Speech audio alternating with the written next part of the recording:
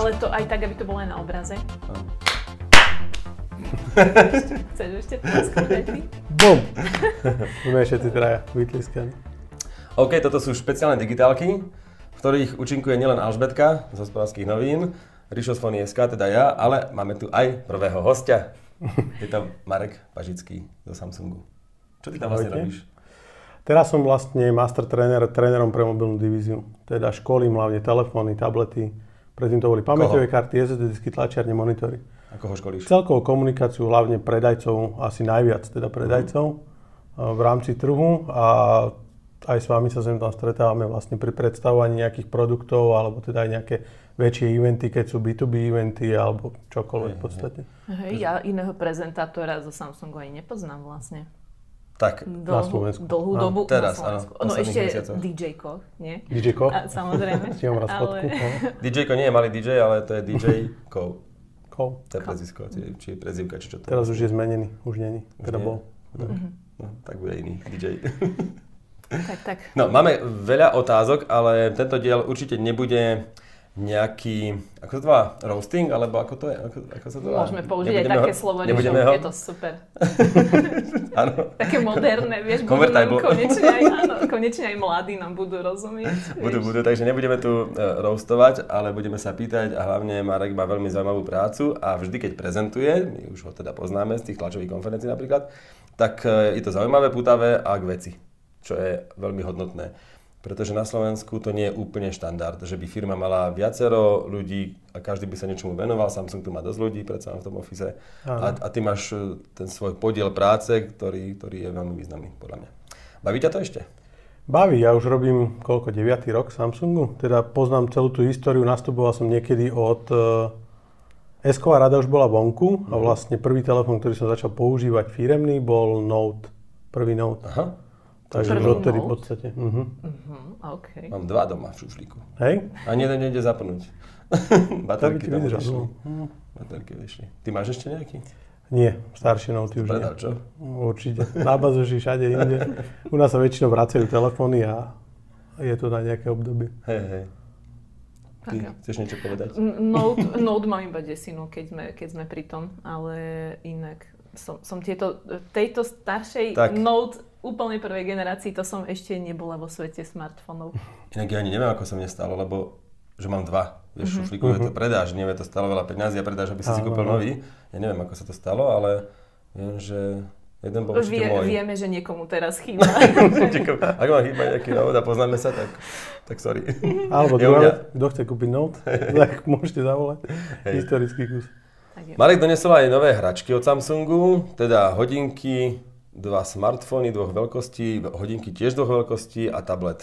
Asi by som išiel postupne, pretože toto ľudia nielen pozerajú ako video, ale to aj počúvajú. Tak sa môžeme dohodnúť, koľký je to diel? To 500, nie? Počúvaj, ja. Presne tak. Ďakujem ti. Máme prehľad, pohode. To je špeciál, to je prvý špeciál. A teraz to ako označujeme. A ja už to budem mať úplne tam. Lebo vieš, mne to na Apple podcastoch ukáže, že to je 23. diel, ale v skutočnosti je to 22. podľa Ríša, lebo 0 neráta, lenže mne to ide od začiatku, od jednotky. No proste. Ja nejde o to, či rátam, ale že to je v nadpise toho videa, tak poviem to číslo, nech človek je zmetený, odpustil si 20. digitálky a my povieme, vítame vás pri 21. digitálkach. Oho, čo som zle stlačil? Tak preto to. OK. Takže máme tu, ja by som začal inak asi tým najzvláštnejším zariadením a to je Tab S7, to je plusko či neplusko? Toto je plusko, donesol som Tab S7 plusko. Koľko stojí? Alebo predáva sa už vôbec? Okolo 900 € je malá obchodná odporúčaná cena pri Wi-Fi verzii, potom neskôr ešte príde asi aj 5G verzia na Slovensku. Zatiaľ momentálne sa mi zdá, že nie je dostupná, ale neskôr bude aj 5G verzia. Dnes by si ty chcel dostupná. 5G smartfón? Má zmysel? Alebo aj tablet? Teraz. Čo sa týka teraz na Slovensku v rámci využitia sieti, čo viem, tak jeden operátor má iba testovacie lokality, teda neviem, či je to podstatné. Ale či by si už kúpil trebárs teraz, lebo vieš, že čo do Vianoc tu nejaké 5G bude, pretože ja osobne nevidím na to momentálne zmysel, ale možno máš... Zmysel 5G nevidím, ale zase kúpil by som si asi Note 20 Ultra, lebo rád využívam teda ten high-end, alebo teda to lepšie a ten predávame iba 5G. Jasné. Prvýkrát sme priniesli to, že Note 20 napríklad je aj 4G, aj 5G. Teda zákazník, keď nechce investovať toľko do toho, alebo teda nevidí tiež význam v tom 5G, tak nemusí si ho kúpiť. Ale zase druhá vlna tých zákazníkov je taká, že radi majú dlhšie telefón. Hej? Teda už aby boli nachystaní na 5G, lebo viem, že teraz sa dražia v podstate siete, budú sa budovať a v rámci Európskej únie je legislatíva taká, že sa majú šerovať BTS-ky, tak by mala byť rýchlejšie budovanie 5G siete, ako bola 4G. A tým pádom myslím si, že keď sa to spustí, tak to bude v krátkej dobe. Okay. Ale nie je to náhodou teda aj tým, že priamo ten procesor sa už vyrába ako 5G. Vieš, že už vlastne neexistuje Snapdragon, tento najnovší, dajme tomu, bez 5G, nie? Neexistuje, nedelí sa to, už je to priamo vlastne v tom procesore. Ale aj napríklad S20 na Slovensku sme nevideli význam, že nosiť 5G zatiaľ. Hej, že v Čechách sa predávalo, zákazník si mohol voliť, že či chce 5G verziu alebo nie, ale na Slovensku zatiaľ nie. Ale to bol Exynos, takže ten ste robili aj 5G, aj bez 5G, hej? Áno. Exynos pre menej znalých je chipset, ktorý vlastne poháňa to zariadenie. Kedy si sa teda volali nejaké tablety, že sú Wi-Fi verzia a cellular verzia, potom bola Wi-Fi verzia a LTE verzia, teraz vlastne asi bude štandardom Wi-Fi verzia a 5G verzia, ale netreba sa to nejak báť, je to jednoducho verzia so SIM kartou, sa bude volať 5G, ako sa doteraz volalo nejaké LTE napríklad. Ten Tab S7 ty už používaš a máš akože to ako nejaké hlavné zariadenie, alebo? Využívam aj notebook, lebo veľmi veľa pracujem a na notebooku mám veľa prezentácií. A to máš Samsung notebook? Samsung notebook mám, áno. Aha, okay. To sú ultrabooky inak? Či... Máme, tie tenké. Špeciálne nám doma Samsung, u nás sa nepredávajú, ale u nás sa prestali predávať, aby sme boli presní, že predávali sa, boli aj celkom fajn. Dokonca Roman celý z tých boxu ho mal dlho, to si pamätám. V rámci Európy, no už vlastne nie, lebo Veľká Británia už sa odčlenila, ale tam sa mi zdá, že stále sa predávajú Samsung notebooky. Ale je taká možno vízia, že niektoré krajiny zase začnú predávať notebooky Samsung. Takže to máš od Samsung notebook a potom používaš tablet. A kedy používaš čo? Vieš čo, tablet mám na rýchlu prácu. Notebook sa snažím čím najmenej. Keď potrebujem notebook, tak využívam notebook, ale tablet mám na takú rýchlu prácu. Mne sa páči teraz prvýkrát, že máme 12,4 palca. Preto hlavne aj tu Tab S7 Plusko som doniesol, lebo dobrá práca a hlavne aj to prepojenie s tým Microsoftom je úplne iné.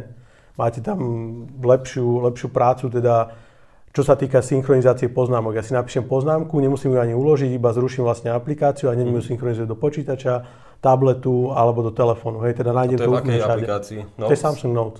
Samsung Note. Prišla tam synchronizácia a aj všetky počítače, ktoré majú Windows 10 vyššie, môžu si stiahnuť túto aplikáciu a teda si vedia synchronizovať tie poznámky.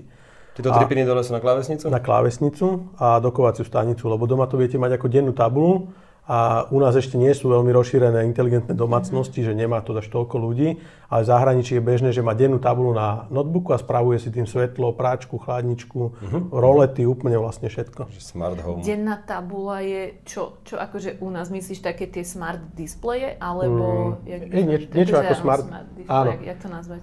Ty máš takú malinkú... Taký asistent s obrazovkou? Hej, ty si tam volíš napríklad, vieš tam má tej dennej tabuli, že fotorami, že tam prebiehajú nejaké fotky obľúbené, alebo tam máš, vidíš aj tú správu toho, čo máš doma nastavené, že doprala práčka, tam je televízor, alebo audio, že v kuchyni mi hrá toto, v spálni mi hrá toto, vieš, že to vieš rozdeliť. Ja si to viem predstaviť na chladničke. Takéto veci. Ja si to viem predstaviť na chladničke. Vyberateľné. Ja si viem predstaviť. Tam bude otvor stále nejakých rozmerov daných, stále, a že... A to isté v aute ináč. Samsung Hub, jak sa vám to volá, tá chladnička, nie? Smart Hub? Family Hub. Ako? Family Hub. Family Hub, áno. Tam si viete kontrolovať zase potraviny v chladničke, sú tam kamery a na diaľku vlastne si pozrieť v obchode, že čo mám, čo nemám. To je paráda, len tá cena. Technológie niečo stoja. No, akože to si povieš, že 4 kamery sú vnútri, asi koľko tam je kamier? No 2 určite, viac. Sa mi zdá, tak 2 kamery, aby všetky poličky zvládli a nejaká Wi-Fi a je tam 1,000 eur navyše oproti normálnej chladničke. Display, vieš, no tak... Vieš, čo je teraz moderné? Deti častokrát pozerajú YouTube napríklad pri jedení a teraz mamička varí nejaký obed, dá dieťa pred tú chladničku, pustí mu YouTube, ale vážne, veľa zákazníkov to takto využíva, presne tak.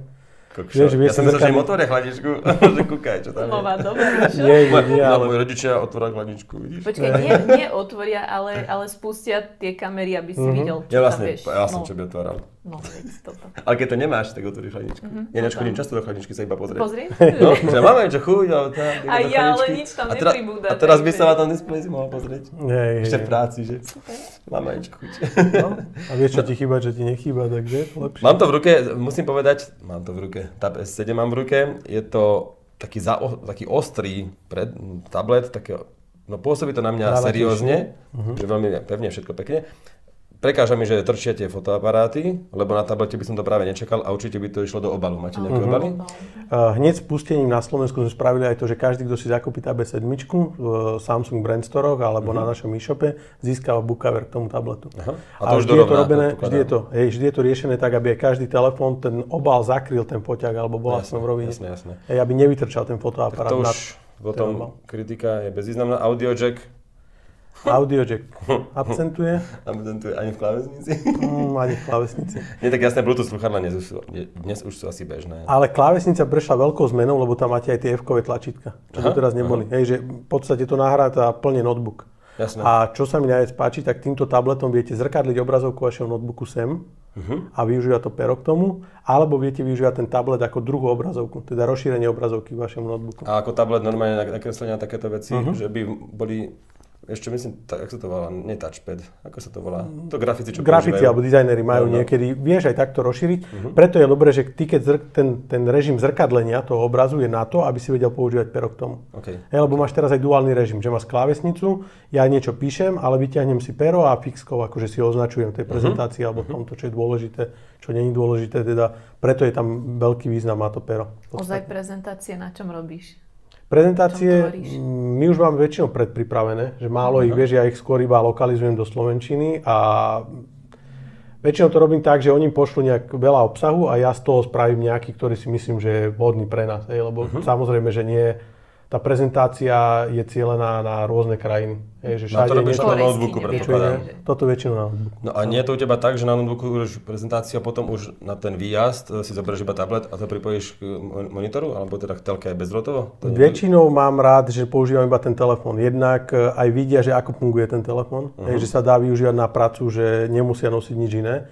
A rád prezentujem. Teda ja keď si už upravím prezentácie a preto využívam hlavne notebook, lebo my máme veľmi striktné pravidlá v rámci sťahovania nejakých údajov, komunikácie, teda ja musím sa nalogovať na SVPN-ku, to je nejaké chránené prostredie, kde vlastne v rámci internetu až vtedy sa viem nalogovať do našeho mailu a následne zase do serveru, kde viem sťahovať prezentácie, teda ja zatiaľ musím využívať ten notebook.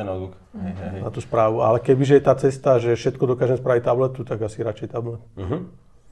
A keďže máš aj Note, tak ten tablet nie je úplne, že nie druhorady, ale treťorady, štvrtorady? Nie je to tak? Doma napríklad ho vyťahneš v obývačke, alebo niekde? Vieš, čo teraz robím? Mi to nahrádza niekedy aj telku spálni. Vieš, že nechceš tam mať tú veľkú telku, mám síce tam 55-ku, ale aby to síce tak nerušilo. Ale málo ich pozerám, veľmi málo. Tak radšej si pustím niečo na tablete. Vieš, že tým, že tam je veľká obrazovka, tak si pustím na tom ten film. A preto to aj milujem, keď cestujem, tak... Preto vždy mám rád veľký telefón, lebo keď zabudnem tablet alebo nemám notebook, tak zase všetko robím na telefóne. Jasné. Preto väčšiu obrazovku v podstate a preto sa mi páči tá 12:4. Ináč, ako musím povedať, že už pocitovo to je oveľa menšie než kedysi 12-palcový tablet. My si nevedeli predstaviť teraz, naozaj je to akože bez chyby, podľa mňa. Ťanučke, celkom. Paráda. A ešte si spomínal k tomu, že využívaš k tomu pero S Pen, ale neviem, či si toto hovoril predtým, či teraz, ale k tomu je tiež zvlášť pero. Je tam zvlášť pero, ktoré je balení. Ono tu na zadnej strane, alebo na zadnej strane pri foťaku je priestor, kde vlastne magneticky drží to pero, tu sa aj dobíja bezdrotovo, vlastne komunikuje s tým tabletom a dobíja sa. Na to, aby ste vedeli využívať bluetoothové funkcie. Ja priznám sa, že na tablete veľmi nevyužívam tie gestá. Preto ja nenosím to pero kvôli tomu, lebo mám Note a to pero tiež funguje na tom tablete. Teda príde mi zbytočne nosiť dve pera, aby som náhodou nestratil a takto vytiahnem si iba z telefónu pero a využívam ho na tom tablete. Jasné. No je to škoda asi, že nie je v tom tele zabudované to pero, asi sa to nejak úplne nedá, ale keď máš ten obal, tak tam to nejde. Zrejme, alebo niečo by muselo ísť do úzadia, asi by to tam išlo, ale... No a nie je obal taký, čo udrží pero? Všetky obaly sú prispôsobené. Ono zostáva vzadu na tom priestore a ten obal je tak riešený, že sa tam schová vlastne to pero. Alebo potom máme ešte iné kavery, kde je normálne priestor na to pero, že si ho tam zastrčíte.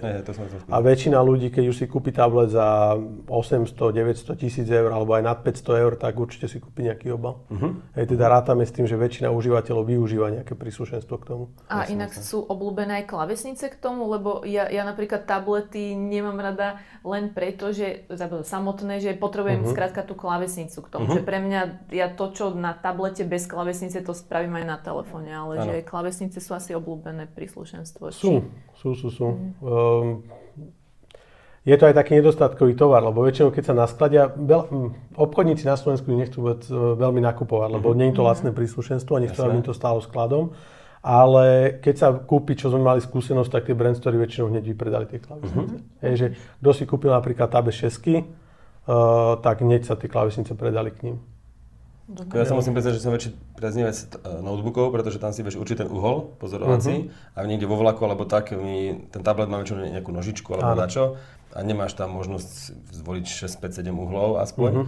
Takže toto je, ja som určite zástancom notebookov, ale keď sa na to pozerám, tak je to paráda. Určite. A vy tam máte takú nastaviteľnú, ale máme takú nastaviteľnú, že si vieš vlastne, ako si ju odkloníš, tak v takom sklone máš tú obrazovku. Surface asi taký nejaký.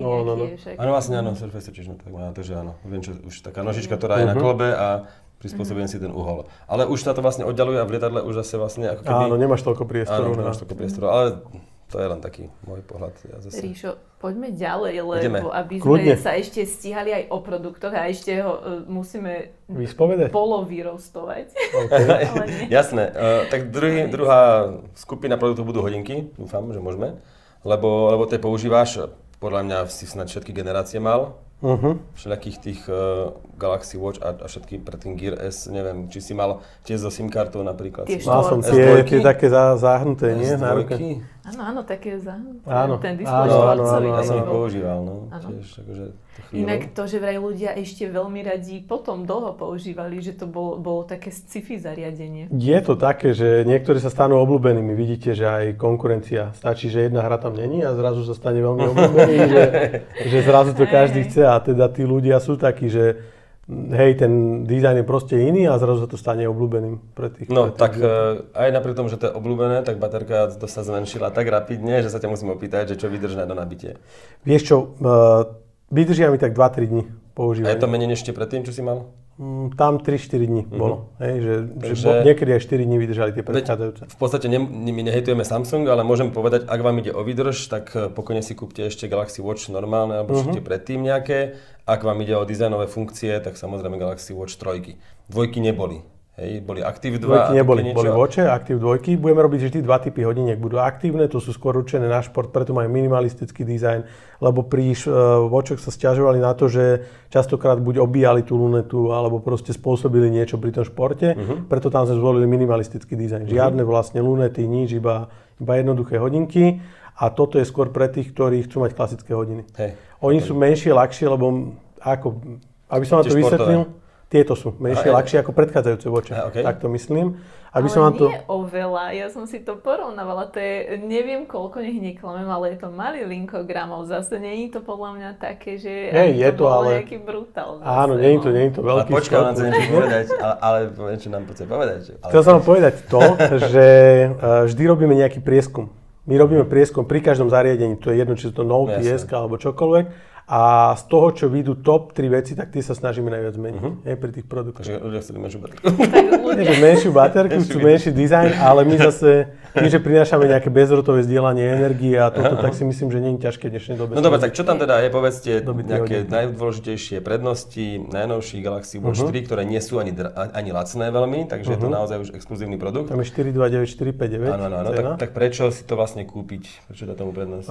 Nové senzory sú tam v rámci detekovania alebo trackovania životných funkcií, alebo aj celkovo toho športu. Pri športe pribudlo 6 denných tabul, alebo teda 6 vecí, ktoré vedia navyše trackovať oproti predchádzajúcim. Rýchlejšie vymeranie, alebo teda presnejšie vymeranie tepu. Predošlé, neviem, či Watche mali odchýlku 1-2 údery. Že na to celkové meranie, teraz je to o mnoho presnejšie. Keď zomrieš, tak skôr to zistia. Ja mám naozaj inak, ja tiež mám už na test Watch 3 a častokrát som mávala pri aj Watch Active 2, že strašne vysoký tep, čo ja neviem, že ani Apple Watch, lebo som aj porovnávala viacero, mi neukazovali, neviem, vyše 200 proste tep a pri tomto som mala 150, 160, asi že max, že nedosahoval. Asi som cvičila pomalšie, aj to je možnosť. Nie, ale že stále, pri cvičení myslím tak, ale že to chcem povedať, že fakt sa mi zdá, že ten tep tu nelieta tak ako predtým. Názor z praxe, dobre? To chcem povedať. Maximálna hranica, aby sa ľudia nezlakli, je 200, je 220 minus vek. To je maximálka, čo má človek dosávať pri športe. Ja, to je teória teraz hovoríme, že keď športuješ, tak ak máš 30 rokov, tak 190. Áno, dobre hovorím, 190. Áno. Je maximum, potom už je to kontraproduktívne a vlastne si škodíš. Áno, škodíš. Dobre, ja som týmto len chcela potvrdiť, že sa mi zdá fakt pri tom cvičení, keď som cvičila, že mi to nevyskakovalo naozaj do takých zvláštnych výšok ako predtým. Možno si máš už kondičku. Môže byť, ale určite. OK, takže senzor lepšie, aj tie... Pri senzoroch pribudlo okysličenie krvi, čo predtým bolo iba pri telefóne, nebolo to pri hodinkách, že či správne dýcháš napríklad pri behu, že či nemáš vlastne, alebo keď nemáš dostatok kyslíka, je to tiež zlé pre teba, lebo to telo nie je zásobené a tým pádom nemáš toľko energie. A hlavne to pomáha, ty si určuješ viacero aspektov pri cvičení, lebo niekto chce zvýšiť kondičku, že mať lepšiu vytrvalosť, niekto chce schudnúť, tam zase potrebuješ iné, dosávať tepové frekvencie. Skúšal si aj tých trénerov rôznych, myslím, že v Samsung Health sú nejaké... že si vieš stiahnuť nejakých trénerov. Cez koronu to bolo veľmi ja som to, priznám sa, že nevyužíval, ale v Samsung Health máš možnosť rôznych tréningov. A takých cieľov, že kam vlastne...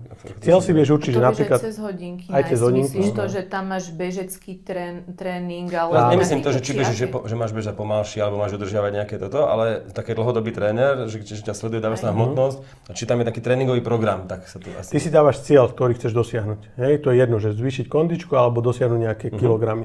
A on ťa navádza, aby ty si zvolíš obdobie a on ťa navádza, čo máš robiť, aby to bolo také. Bo to som ani ja, priznám sa, všetko možno som využil v Samsung Health, ale toto nie.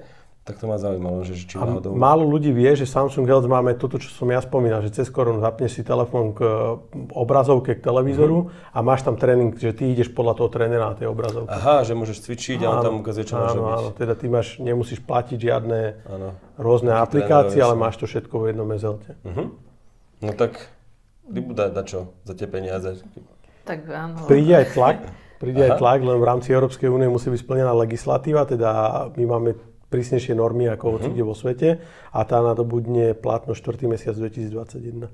Teda vtedy takže vy to technologicky zvládate? My to zvládame, ale musíme čakať vlastne na tú licenciu, kedy nadobudne platnosť. Takže meranie tlaku na zápesti. Tlaku, hej, nie EKG. Nie, aj EKG tlak bude potom zároveň spúšťané a ešte veľmi obľúbeným je napríklad aj detekcia pádu. Viem, že jeden z operátorov... viem, že jedným z operátorov, ako začali predávať hodinky s detekciou pádu, tak ich začali kúpať dôchodcom alebo svojim rodičom. V zime. Alebo tí, ktorí... Tí, ktorí športujú, tak častokrát ideš do lesa a ideš sám. Že sa ti niečo stane a ono vyšlo na 4 predvolené čísla vlastne SOS správu, že niečo sa deje. Máš signál? Inak ja som to inak mala nastavené na telefóne, keď 3-krát stlačíš, tuším toto. Keď som to neodoslala 1000-krát omylom, ja neviem prečo to stlačam. Aj teraz to máš prsty Tátkovi máme všetkým proste, keď už som im asi 5-krát odoslala signál o pomoc, teda s mojimi úradnícami. Áno. Povedať, že už mi nepomôžu, keď sa mi naozaj niečo stane. Ale to bola moja chyba, akože nejak som to postlačala proste, neviem. Nie, to sa ináč hovorí aj pri výchove detí, že nesmieš stále si vymýšľať, že niečo ťa boli, že plačeš, lebo potom, keď naozaj budeš plakať a bude problém, tak neprídeme. Tak Alžbetka, nemôžeš stále stlačať, tí rodičia si na to už zvyknú. Hej, už mám po 30-ke, už nemôžu proste stále. Ale môžeš meniť ľudí, vieš? Že stále ti niekomu inému môžeš. Díky. Blacklist, ako sa to dáva? Ja som si spomenul teraz na veľmi dôležitú vec na Samsung telefónoch. Určite to používate aj vy, že ti volá nejaký agent a ti to vyskočí, že toto je podozrivé volanie. Dnes to isté, ja to mám stále. Ochrana pred spamom. Presne tak, že s iným telefónom, keď mi volá neznáme číslo, tak idem do Google, dám, kto mi volá, či to náhodou vyskočí. So Samsungom nemusím, hneď viem, že toto nemám dvíhať. Tak ako to robíte? Spolupracujeme tam s nejakou službou a ešte ty si vieš aj určiť, že či ty, keď dávaš alebo to zapneš, tak dávaš aj súhlas, že zdieľaš aj ty nejaké kontakty. Áno. Aby oni vedeli potom, že ty keď to pridáš, že je to spam, aby ostatní vedeli o tom. A druhá vec je, že ti ukáže názov firmy. Áno, presne tak, alebo ti ukáže... Dnes som tak volal, normálne kvôli alarmu v druhej práci a normálne hneď mi ukázalo firmu, ktorú volám. A to mi dala kolegyňa iba číslo, že tuto zavolaj takému. Hej, samozrejme, že je to voliteľné, lebo tak ochrana. Viete, akí sú niektorí majú alobal na hlave, aby nerušili ich vlny a viem, že aj 5G bolo veľmi kontroverzné na Slovensku. Stále je. Aj keď je to stále v DTS-kovej, alebo teda digitálna telka bola vysielaná na tej frekvencii, tak je to voliteľné, že každý si vie zvoliť. Že ak sa bojíte, tak si to viete. Viete si to vypnúť, alebo nepoužívať to. No ono pri zapnutí telefónu je tých otázok dosť. Veľakrát asi aj Alžbetka, my to už tak prebehneme, že niekedy aj nám môže niečo ujsť. Teraz sme to riešili pred chvíľkou. Môžeš to povedať v pohode. Že veľmi veľa softvéru pripraveného pri rozbalení telefónu, ale už tam pribudla aplikácií. Presne tak, a už tam pribudla otázka, či ich chcem alebo nechcem. To znamená, že od Samsungu aj tie Microsoftiacké viem potvrdiť. Áno, nie. Myslím, že tam je tiež, ale to si nepamätám už. Sa mi zdá, že áno. Aj tie Samsung aplikácie. A dokonca po novom ešte aj dáva, že ktorý vyhľadávač chcete používať. Áno. Či Google, alebo vlastne akýkoľvek iný. Skrátka, Marek nám objasnil situáciu s bloatwareom na Samsungu, že na začiatku som to zrejme niekde len tak podklikavala, že chcem všetko, I want it all. Ale toto je rok stará vec, že si to môžeš zvoliť. Áno. To nie je úplne odjak živa, ale zlepšuje sa to. Používaš, keď ideš telefonovať, asi v zozname hovorov, tu potiahnutie prsta doprava, že ideš volať a doľava, že ideš písať správu? To veľmi často. Lebo to má stále iba Samsung. Keď nemám na niečom inom, na nejakom telefóne, len takže som zvyknutá, keď občas mám Samsung, hej, že stále tam potiahujem prstom. Ja v tomto vám neviem zase povedať, lebo nevyužívam nič iné, akože inú značku, tak preto si myslím, že je to normálne. Ja som mal jeden dialer, to sa volalo X-Dialer, taká apka, ktorá už nie je v obchode, neviem, či aký bol problém, ale ja som si to stiahol ako APKčko viackrát, aj to tuším mám. A tam to bolo možné, tam to kopírovali od Samsungu, ale tak asi možno aj kvôli tomuto ich zavreli, alebo čo, tú apku. Ale je to návykové, prudko, no, to ja môžem povedať, že to ťahám na inom telefóne. Urýchli to veľmi tú prácu, keď sa to človek naučí. Môžem ešte niečo k tým hodinkám naspäť, len že niekto ešte držíme v takom tom, že prosím ťa, mali ste v Watch Active 2 digitálnu lunetku, že prstom ste chodili po okraji. A teraz si vysvetlil, že išlo o to, že to mali byť menej obrnené, odľahčenejšie hodinky a tak, ale že nerozmýšľali ste, akože doslova ste sa vrátili v trojkách zase k tejto lunete, že bolo k analogovej alebo proste fyzickej, že je to také obľúbené pre ľudí? Nechceli sme, aby boli chceli sme, aby boli štýle klasických hodín, nechceli sme, aby tam nebola tá luneta. Vieš, potom by to vyzeralo zle a nebolo by to pohodlné pre toho užívateľa. Tam, že ten kraj vlastne tých hodiniek, tak sa ti to lepšie ovládalo, keď tam je tá digitálna luneta. Áno, a tu mohlo byť napríklad, že jemné vyvýšenie, ale súčasne bola digitálna. Chápem. Práve, že veľa zákazníkov chcú túto lunetu, aj ten zvuk, aj napríklad pri tom pere, pri note. Málo ľudí vie, že toto je iba psychologický, nejaký ťah, že má to zvuk toho normálneho pera. Je to len preto, aby to naozaj pripomínalo to reálne pero, preto aj tá luneta je vlastne taká, ako je. Používaš, myslím, že tieto hodinky to ponúkajú, že sekundovka žetíka? Sú aj zvuky hodín, áno, sú aj zvuky hodín, nepoužívam vôbec. To bolo na Galaxy Watch už. Tam to bolo, že môže sekundovka tik robiť. Tak, hodinky mám aj rád a ich nenávidím zároveň, lebo keď mám veľmi veľa roboty, tak stále mi vybrujú, že niekto mi volá, alebo toto, vtedy ma to niekedy až tak ruší, ale zase je to lepšie, ako keby som mal stále vyťahovať telefón, hej. Preto som si strašne zvykol na hodiny. A ja už. Poznáš niekoho, kto mal smart hodinky, nemusí to byť Samsung a potom sa... Vôbec, asi nie. Lebo ja všetky kamoši, čo sú okolo mňa, každý už... A ja? Ja si dávam často nerušiť režim, často.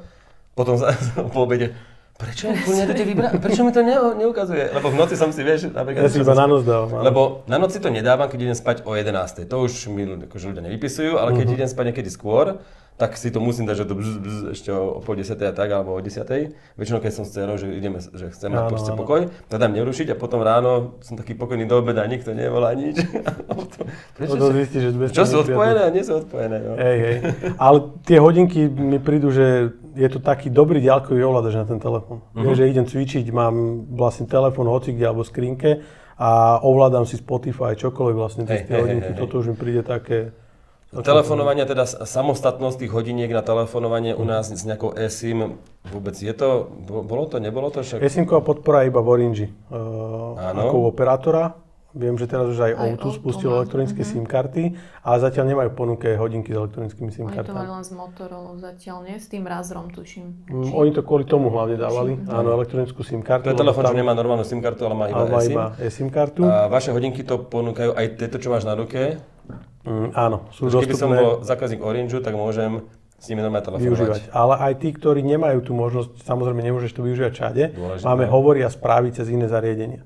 Hej, teda aj od Watch klasických, tých starších vyššie, teda tie Watche, Active 2, tieto hodinky podporujú tie hovory správy cez iné zariadenia a od Tab S5ečka vyššie. V telefóne si zvolím, že kde mi bude prenášať ten hovor z toho, čo používam. Hej, teda ja budem tu u vás. Budem tu u vás, napojím sa na Wi-Fi a môžem napísať správu alebo... Aha, tak, že bez toho, aby bol pripojený k tomu tablete. Dovtedy ste mali to, že museli byť na jednej sieti. Hej, že som doma na Wi-Fi a iba vtedy komunikovali tie hodinky s tým telefónom. Teraz pomocou Samsung konta je potrebné, aby tam bol zadané, vedia komunikovať na diaľku cez akúkoľvek. V práci, na Wi-Fi to poznajú. Takže keď si konečne naozaj zabudnem telefón doma, tak a prídem do známeho prostredia Wi-Fi, tak... Ty si môžeš pripojiť na Wi-Fi hoci kde. Dobre, ale nemusí to byť no ale kde bol ten telefón predtým? Nie. Ty dokonca si vieš ísť do nastavení, zapnúť Wi-Fi a pripojiť sa na sieť úplne. Dlho trvá to vyťukanie. Nesúviselo s tým, že keby prídem do úplne, neviem, že neznámeho prostredia na neznámu Wi-Fi s tými hodinkami. Aj tam. OK, ale že či sa mi to spojí s tým telefónom? Spojí, s akoukoľvek sieťou, to je vlastne iba pomocou toho servera. Nie. Ty vlastne voláš cez server Samsungu na ten svoj mobil, a prostredníctvom toho mobilu už zavolá. Áno, presne tak. Ale najskôr si v telefóne musíte dať pokročilé funkcie a zvoliť, ktoré zariadenie chcete. Lebo nie, že zrazu necháte doma žene tablet, alebo tak väčšinou to býva, alebo práci a všetky tie hovory a správy tam budú chodiť tak či tak. Okay. A niekto bude stolkovať na tom zariadení, ktoré ste si zabudli. Počúvaj, ale vieš, čo ma inak zaujíma, že máte informácie o tom, že či ľudia využívajú tie LTE hodinky akože na to volanie, lebo ja neviem ako vy, ale ja si to neviem inak predstaviť, že by som mala, alebo takže na čo by som tu mala samostatné číslo. No keď máš mobil pri sebe stále, tak to nedáva zmysel. Ale aj to, že už len keby to mám samostatne, že dobre, telefonujem z toho rada, keď mám telefón odložený, to je fakt super, že som doma, alebo ja neviem, niečo, že nemusím bežať k tomu telefónu, inak tí ľudia ani nevedia, že telefonujem z hodiniek, že je to tak dobre podľa mňa spravené. Musím povedať, že dnes všetky tie hodinky, čo ponúkajú túto funkciu, že telefonovanie po pripojení cez Bluetooth, tak sa zatiaľ veľmi dobre kvalita zvuku je lepšia. Ale skrátka, že či máte informácie o tom, či to ľudia fakt využívajú, a to dávam možno prvú otázku do polena, že či ľudia to využívajú samostatne, tie hodinky so samostatným číslom. Toto ma zaujíma. Nemyslím si, že je to nejak extra rozšírené, ale sú zákazníci, ktorí to chcú využívať. Hlavne pri športe. Hlavne pri športe, keď ide, že nemusíš... Lebo my máme možnosť, že ten Spotify, alebo teda spáruje si ho so Samsung kontom a vieš ho využívať úplne samostatne v hodinke. Teda stačí, že mám data, aj keď nemám data, ja si viem normálne tú hudbu stiahnuť do tých hodín. Do offline, áno. Áno, do offline. Tie playlisty vyberieš, ktorý chceš, že to je offline, no to som používal. Teda preto zákazníci, ktorí športujú veľa, tak si volia elektronickú SIM-kartu hodinku. Ono pri niektorých športoch nechceš mať ten telefón, lebo každých 150 gramov navyše ťa otravuje. Ultra trail ideš 50. Aj v príbehu. Chápem, len potom aj notifikácie, síce nie, no dobre, Facebook alebo niečo, potom je spojený... Nie, tam hlavne ide o tú funkciu tých hovorov, alebo správa, trackovania hlavne tej aktivity. Ty nefacebookuješ, keď bežíš. Nie, dobre, ale že máš samostatné hodinky kvôli tomu, že chodíš behať a aby to si ale tam mal takto čo. Ľudia aj behávajú kvôli Facebooku. A Instagramu. Zabil som 10 km, pri tom hodinku ukázali 3. Vieš, zdali fotku. A ty chodíš behavať? Ja nechodím behavať. Škoda, som si chcel požiadať telefón. Aby si mi atrekoval. Tak v tomto som asi ešte ja za opicami, hej, tak dobre. No ja som práve, že s tými hodinkami, druhá generácia bola podľa mňa so SIM kartou. Gear S2, ale nepamätám si to dobre, alebo možno Gear S, neviem, ako to je jedno. Tak ja som s nimi presne behával s tou SIM kartou. Kvôli tomu, že neberiem telefón, že konečne, keď mi nedovolal, tak... Ale ti potom musia volať aj na to druhé číslo, hej? Lebo spárované číslo nemáš. Si dáš presmerovanie. Ja aj, že dáš... Dobre. Takto, ty keď bežíš, nevoláš nikomu, hej? To len keby si pomoc potrebovala, alebo dačo. Ale ty chceš, aby si bola dostupná, keby sa náhodou niečo stalo a vieš, čo aj máš rodinu, deti, všetko, tak chceš byť dostupná. Tak presne, áno, dobre, idem naspäť, niečo sa stalo, takže o toto ide asi. Dobre. Naša idea je s tou eSIM-kou, aby fungovala zároveň s normálnou SIM-kou, lenže to je zase vec operátora. Tak. Ono by to malo byť v podstate tak, alebo tak je to myslené od nás, že máš to isté číslo v telefóne aj v hodinke. Lenže presne, ako to je, že chyba operátorov, že toto nevedia. Je to asi o neviem, nechcem ísť proti operátorom alebo niečo hovoriť, že oni to majú nejak nastavené, netuším, ale viem, že je tam tá možnosť využívania, alebo to je idea tej elektronickej SIM karty. Tak. Myslíte to dobre? Myslíme to dobre, uvidíme, jak to je. Jasné. A telefónuješ teda s hodinkami? Taktože... Vieš čo, keď mám niekde napríklad doma, tak áno. Že nechce sa mi ísť pre telefón, tak tedy určite, alebo v aute niekedy. Dobre, a možno sa ešte k tomu vrátime, ale nech uzavrieme hodinky. Takže keď si budúci rok, alebo budúcu generáciu vypýtajú ľudia, že by chceli väčšiu baterku, tak je šanca, že tam bude? V rámci prieskumu, ak to dopadne, si myslím, že áno. Vždy robíme tak tie zariadenia, že aby spĺňali ten štandard. Preto keď si všimnete aj Ačka, tak vždy veľkosť obrazovky, foťak, baterka. 3 základné veci, ktoré sú zmenené oproti minulému roku. Preto, lebo to aj pri Note máme 20 vecí, ktoré najviac zaujímajú a my zoberieme nejaké top veci a tie sa snažíme vylepšovať. Teda áno, lenže tým, že aj napríklad ja už som sa tiež tak naučil, že v obývačke tá dokovačka je taká magnetická, mám železný stôl, tam to mám opreté a hoci kedy si zložím hodinky, dám si ich nabiť. Už to v priebehu dňa. A na toto nadväzuje moja otázka, kde sa dá kúpiť tá dokovacia stanica? Druhá, chcem druhú ešte. Hoci kde sa mi zdá, keď dáš do Heureky, tak kdekoľvek ju nájdeš. Áno? Ona funguje tá istá, ktorá bola pri aktívoch predchádzajúcich, to je v podstate taká istá. Dvojky majú tie isté ako... Hej. Dobre. Alebo aj cez servis napríklad, keď prídu v Bratislave na... Nikto nechce nikam chodiť. Avionu. Tak cez internet, OK. Ja, že čo ideš povedať? Ja nechcem chodiť pre nabíjačku z Nitry do ale cez internet, jasne, chápem. Existuje e-shop, vieš. Ale je to teda produkt, ktorý sa dá kúpiť. Áno, je to samostatne kúpiteľné. Škoda, že ich tu nemáme. Okolo 20-24 € je samostatne na internete. Aha, OK. Cez servis sa mi zdá, že je asi aj trošku lepšia cena. To nie je nič vražedné. A chcel som sa ešte niečo spýtať, ale neviem čo. Ale aj telefón využíva duálny režim, že dám ho nabíjať a zároveň ho využívam ako bezdrôtovú nabíjačku pre zariadenie. Tam necítiš, lebo je tam strata 40%, ale pri 300 mAh, vieš, to není zase až taká. Počas noci ale priznám sa inak, že mne to často vypadáva. Že neviem si tým nabiť o veľa percent. Viem, že na začiatku ste to mali ako problém, potom ako keby sa, neviem, nejakých softverov, potom sa to vyriešilo a teraz mňa vyhodí o 20% si vieš niekedy po 5%, takže mi to nejde. Nesmieš drgať do toho stolu. Ja furt na to nazerám, posúvam. Neviem, ale takže toto úplne... No hovoríme o tom, že vlastne reverzné nabíjanie z telefónu umožní nabiť hodinky, čo je už tiež asi 2 roky stará vec. Ale poznám ľudí, ktorí to naozaj využívajú, len mne to z nejakých dôvodov. Možno je to chyba môjho Note. Stalo sa mi to párkrát, že to nenabilo, ale práve, že prevažnú väčšinu to nabijem normálne. Ono ťa aj upozorňuje, že keď si ich dáva, že či ich máš správne umiestnené, či sú presne v strede, že či to dobre nabíja slabšie, alebo tak. Zase zo Z Flipu, keď nabíjam, tak tam je to bez problémov. Tak neviem, že možno. A Z Flip je určený pre ženy. Teda? Preto dobre nabíja.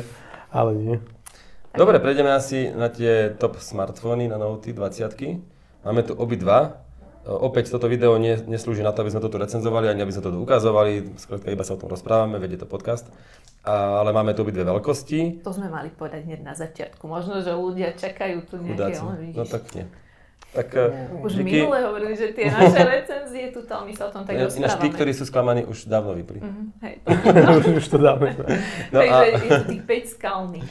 Tak tých 5 skalných, tak tým ešte poviem, že vlastne Ultra verzia je zaoblená, 5G-čková a s lepším fotoaparátom, výkon je rovnaký. A úložisko je 256 je pri obidvoch? 256 je pri obidvoch, ale má možnosť rozšírenia pamäťovými kartami, čo zase nemá 20. Tak. No a tá 20, tá je mne sympatickejšia, lebo je trošku menšia a má rovný displej. Najväčšia zmena podľa mňa hardwareová je, že je pero naľavo. Doteraz vždy bolo napravo. Prečo? Máme iné radenie fotoaparátov a ten fotoaparát je väčší. Zaberá aj určite, vy vidíte nejakú časť, ale aj pod tým, alebo keď sa rozoberie telefón. To ide až sem. Zaberá väčšiu časť, tak preto v podstate je to riešené tak, že sa dalo na druhú stranu, lebo keď prirovnáte to pero, tak v podstate je tam veľmi malý priestor, ktorý zostal na to púzdro toho pera. Ja som si myslela, že do Samsungu prišiel nejaký lavák na veľmi dôležitú pozíciu. Hej. Lebo vyberá to, ale ono zase nie je to až také hrozné, lebo ja som pravák. Je to o zvyku. Dá sa to proste len ten palec proste posunie na tú druhú stranu. Dizajnovo pekné, mne sa tie fotoaparáty, tie ultra verzie už zdajú smiešne veľké. Ale test som nerobil nič, uvidím, porovnám, to by bolo veľmi predčasné. Vytrčia viacej aj preto, lebo je tenšie telo ako pri S20 Ultra. Preto sa zdá, že viac vytrčia ten fotoaparát. Jasné. Ano. A prečo ste dali tenšie telo? Lebo. Áno, nie, ale je to jedna z požiadaviek, čo zákazníci chcú. Vidíte, aké to je aj technologický firma, že či vie vyvinúť ale také tenké telo alebo také kompaktné telo. Nás sa nepýtali.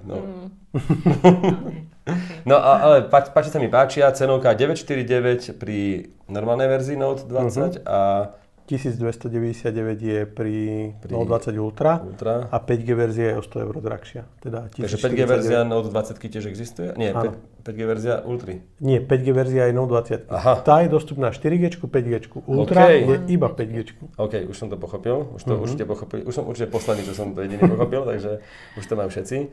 No, ja som veľmi zvedavý na test. Mala by nám doraziť zajtra, dúfam. Takže fakt toto nie je recenzia. Máme tu, asi to je podľa mňa tiež dôležitá informácia, nové prostredie, to One UI 2.5, ktoré príde aj na S10 aj 9, aj na Note 10 9, na Z Flip. A čo ešte mám toto napísané? Viacero tam sa mi zdá, že... A Foldy ešte, ale, áno. Ale tam nesľubovali ste to na Ačka, na také, ale možno to príde. Na niektoré, ale toto je najdôležitejší message, že to príde na S9 a aj na Note 9. Áno. Dá sa povedať, že sa idete o telefóny starať, alebo Samsung sa ide o telefóny starať dlhšie softvérovo? Chceli by sme, idea by mala byť taká, aby 3 roky dostávali vlastne aktualizácie. Preto my sme aj prešli, bavili sme sa o tom predtým, ešte keď sme nespustili nahrávanie. Máme aj nejaké multisofty už, ktoré sú európske, preto veľa vecí je podobných. Viete si stiahnuť aplikácie, ktoré majú v Nemecku, ktoré napríklad tu nemusíte mať, alebo teda nechcete. Vložením SIM karty si nastaví kód tej krajiny, kde sa používa. Lebo my máme vlastný store, máme nejaký priestor, nejaké vlastné aplikácie, alebo aj napríklad Google Pay u nás je využiteľné v Rakúsku, není podľa toho sa prenastaví aj ten telefón. A to by malo zapričiniť hlavne to, že rýchlejšie budú dostávať zákazníci aktualizácie, lebo tá cesta predtým, viem, že každý sa sťažoval, prečo Samsung ešte nemá tú aktualizáciu, ale tá cesta je zložitá. ORX-kový je ORX-kový kód, ORS-kový, vlastne operátori majú iný kód, Open Market má iný kód. My vyvíjame, Google vyvíja software, pošle nám ho, my ho otestujeme v našich zariadeniach, pošleme naspäť, že je to OK, teda ORX-ko môže dostať aktualizáciu. Teraz dostaneme pre operátora.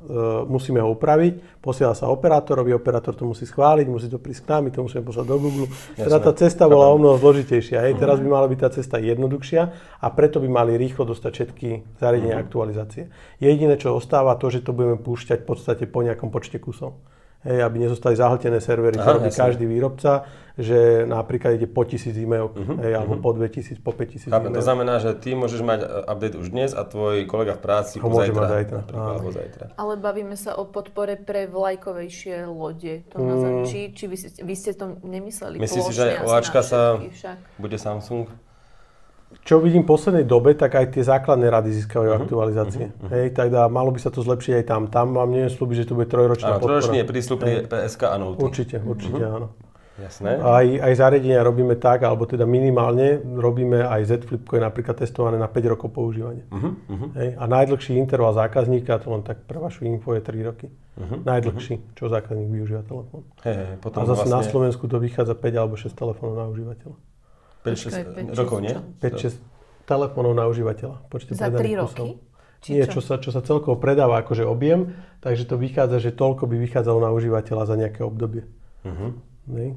Teda veľmi sa kupujú telefóny a mobilné zariadenie.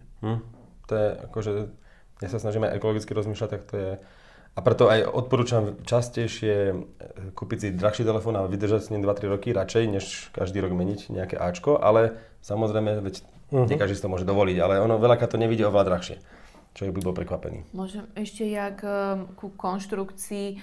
Ako je to s tými sklenenými zadnými krytmi a plastom? Ako to, neviem, len tak niekto nazve, je to polykarbonát, si mi hovoril. Je to, áno, je to taká zmiešanina. Že prečo ste sa rozhodli dať tam toto, keď ste napríklad mohli dať brúsené sklo, alebo jak to nazvať, hej, že aby to bolo matné sklo? Máš na toto odpoveď? Je to zase také dvojsečné, lebo pri čiernej farbe sa stretnete so sklom, hej, že je tam sklenené pozadie. A tu tá farba vyzerá úplne inak, ako by bola aj pri tom brúsenom skle. Ale zase na druhú stranu vám poviem, že dali sme kovové telo, zákazníci sa sťažovali, prečo nie sklo, hej. Dali sme sklo, sa sťažovali, prečo nie kovové telo, že napríklad teraz vám nepraskne tá zadná strana, keď spadne, hej, že je to lepšie podľa mňa pre toho užívateľa a dizajnovo vyzerá dobre ten telefón. Ale ľudia sa na ten plast tak handlivo pozerajú, vieš, že mám si kúpiť telefón za 1200 eur, ktorý je plastový, ktorý sa doškriabe. Ja len skúšam, lebo však už sme sa aj s Ríšom o tom bavili, že čo vlastne môže byť pre a proti. Pre mňa je tam nižšia hmotnosť. Že sa takže to je pre teba super. No. Mne to vizuálne nejako neprekáža, som rada, že sa to nerozbije, ale zase fakt, že tie komentáre... Necháš to, vieš, počkaj, dobre, to si zapamätám. Ale že ako zákazníci veľakrát, že za plastový telefón, vieš, že nie zákazníci, ale bežne akože ľudia, čo to riešili. Telku máš čoho doma? Čo? Telku doma za 1000 eur a plast vzadu. Hej, ale toto, že položíš to niekde, môže sa to poškriabať, či... Práve, že nepoškriabe sa to tak. Môj telefón je asi najlepší na drop testy, že keď si ho pozrite, ja nosím kľúče, peniaze, všetko v jednom vrecku a tým, že často mením telefóny a nechcem ich hnusný, ale mám ich v podstate zadarmo, hej, v rámci práce, tak nedám si žiadne príslušenstvo. Som rada, že si to povedal ty a nemusela som to povedať. Ale mne obal zabíja dizajn a zatiaľ na tomto Note nemám ani jeden škrabanie. Keď si za to nedal 1300 eur. Ale aj keby si ho kúpil, nenosil by som. A tu je vlastne Gorilla Glass Victus, teda najnovšie sklo pri Ultre. A prémiový servis tam nie je nejaký, že rozbiješ sklo do pol roka alebo niečo také, či to už nebolo teraz? Nemáme, ale máme... Poistenie? Pri Z Flipe máme prvý rok, je vlastne poistka k tomu telefónu, aby zákazníci neboli skeptickí voči tomu skladaniu, alebo teda nebali sa, že sa to rozbije. Ale pri tomto máme premium servis iba v tom, že nech sa nachádzate hoci kde na Slovensku, zavoláte si linku mojej Galaxy a prídu vlastne pre ten telefón. A dajú ti nejaký iný, že tam toto môžete volať? Mal by si mať v podstate prémiové zariadenie ako náhradný telefón. Nemôžeme slúbiť ten Note, lebo podľa vyťaženosti servisu. To je v poriadku, ale hľadnejší Note by to mohlo byť, alebo S-ko, ale dajú ti tam tvoje konto a takéto veci, alebo nie? Ty si môžeš voliť, že či chceš prehrať, alebo nechceš prehrať tie údaje. Ten kuriér, alebo čo to príde k tebe, tak... Tým, že máme Smart Switch, tak je to veľmi rýchle, ten prenos tých údajov. A keď rozbiješ displej, moc to nenastavíš, preto hovorím, či mal nejaký notebook a či niečo urobí, alebo... Pri náhradnom zariadení neviem, či to je. Hej, pri servisovaní telefónu si vieš dať, že či chceš odzálohovať, nechceš odzálohovať. To znamená, že keď sa vám rozbije displej, úplne, nevidíš tam nič, dojde to do servisu, tak v tom servise sa pokúsia, ak je to možné, nebo prelomený, alebo čokoľvek, tak proste snažia sa urobiť kópiu. Ak nie je poškodená doska, tak áno. Tak. Ale niekedy sú také extrémne opravy, že sa aj doska mení. Hej. Vtedy asi neodzálohujú. No tak ja som to už potom nejde. Konta, ale ja si myslím, že dnešnej možnosti cloudov od Samsung konta, Google konta, ja kebyže teraz chytím očetné zariadenie... Keby som ti hovoril príbeh mojich kamarátov. Hej. Si vypínajú GPS-ko a potom nevedia nájsť telefón. No. No a vrajím, super, to ste ušetrili teda. Vieš čo, ja mám takú... Či ma sleduje Google, neviem, nič nové neuvidí a či tam aj niečo unikneme. Tak túto teóriu mám aj ja, ale chápem každého, kto si to vypína pre aký dôvod, ale potom nemôže očakávať, že bude mať tie funkcie, kvôli ktorým, na ktoré sme sa pred 10 rokmi tešili, chceli sme ich, konečne ich máme a jasné, že to nejde bez toho, aby bol vypojený k internetu ten telefón, aby mal GPS-ko. Niečo ide spustiť na diaľku. Keď vyhľadáš telefón, tam sa pošle nejaká špeciálna SMS-ka, neviem, či pri Samsungu. To má Apple? Áno, ale potom nás niekto opravil v komentároch, že aj Samsung to vytuším aj offline-ovo. Teraz neviem, čo myslíte, lebo... Počkaj, offline-ovo. No, práve nevieme, že... Vy viete zablokovať ten telefón na diaľku a ho viete dať vymazať na diaľku. Áno, a ja ho chcem nájsť. Viete ho aj nájsť na diaľku. A keď mám vypnúť GPS-ko, vie ho zapnúť? V rámci siete, ak je pripojený niekde na sieť, na hociakú Wi-Fi sieť alebo 4G, tak tedy posiela údaje o lokalite. Takže áno, on vtedy to GPS-ko zapne, ale internet nezapne. Takže keď vypnem internet, to je to, že mobilné dáta ľudia vypínajú tiež, že ľudia vypínajú veľmi veľa vecí ináč, niekedy som až prekvapený. Ale teraz som čítala novinka, že offline-ovo Samsung na niečom takom pracuje, že aby sa dalo... SMS-ku pošlo so špeciálnym kódom možno, alebo také. Ale to som ešte len niekde akože nejaký rumor. Jasné. Počuli ste hackera, čo je najbezpečnejšie. Zadať si, že keď 10 krát zadáte zlé heslo, vymaže telefón. Hej, veľa ľuďom by to odpalilo všetky dáta. Hej. Máme veľa riešení, lebo ten Knox, ktorý je to zabezpečenie, ľudia poznajú iba zabezpečený priečinok. Hej, ale máme aj firemné riešenia, kde na diaľku viete správovať celý ten telefón. Hej, ale pozor, viete ho na diaľku správovať, ale neviete sa dostať k údajom, čo je veľmi dôležité. Hej, že dáta sú stále bezpečné. Zamestnávateľ sa nedostáva k mojim údajom. Preto využívajú veľakrát firemné telefóny Samsungy, lebo on vymaže iba svoje firemné prostredie, alebo ten setting, ale všetko zostáva užívateľovi v tom telefóne. Hej, že vymaže proste iba nejaké nastavenie. Tak odozdaš telefón. Doplatíš si telefón. Prepustne doplatíš si autotelefón a služobný byt. Nie, lebo tam na diaľku vedia určiť, že iba na túto sieť sa môžeš pripojiť, iba toto môže byť na základnej ploche, alebo to, čo vidíte napríklad v banke, že na tablete ide iba jedna aplikácia. Neviete to zrušiť. Fabriky napríklad tak majú, že tie výrobné procesy majú v tablete. Že nemusíte tam mať nič. Jasné. Tak ja som videl, že všelaké blue screen, ale toto menej. U vás menej. Hej? Tak na Windowsoch to máš, nie? Niekedy. Jasné, že vypne. Áno. Teraz som bol na pošte a tam tie čísla, nie 58, 59, tak to išlo a potom, že do 30 sekúnd sa vypne toto zariadenie, 29, 28 a tam také okienko. Že ako, teraz ako neviem, či sa dočkám, tak potom všetci pozeráte okienka, vieš, kde máš tie čísla, tak vieš, lebo tam ti niečo ťuklo vo vzduchu, nie, zvuk a teraz všetci, no kde tam je 62. A predtým to bola tá obrazovka, tá sa vypla. Tak nevadí, to sa všeličo stáva. No, máme tu aj samozrejme aj otázky. Ja neviem, koľko točíme. Ani ja, mám sa pozrieť. Môžeš, tu mám na tom mojom zvukovom zariadení. Môžeš povedz, lebo my to teraz točíme dokonca výnimočne zadnou kamerou. Uvidíme, či sme sa tam 50 minút, výborne. Ale tak to nie je také hrozné. A čo keď ten iPhone má hodinové obmedzenie na 4K video? Tak teraz by si sa mal zdvihnúť a sa pozrieť. Áno, ja sa idem pozrieť? To bude sranda. A môžem sa budem sa tváriť, že si idem pozrieť Bixby je dôležitá téma. Ale jak na to vlastne prídeš, že to po hodine vypne? Nijak. Počkaj, nie, lebo už sme raz mali hodina 01. A to bolo prednou kamerou? To bol najdlhší na svete. To nie 4K. Čo? Ale to nebolo 4K. A ty to ešte 4K? Jasné, že je to. Marek. No. Bixby je veľká vec. Nezvoní budík naše, si nehovor na hodinkách.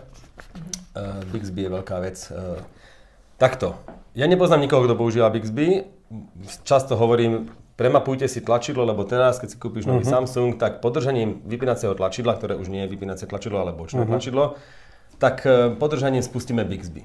A dá sa to premapovať v nastaveniach telefónu, v rozšírených, že to bude menu pre vypnutie. Áno. To robím ja, hovorím to v recenziách, tade, nie každý to vie, viete to v poriadku.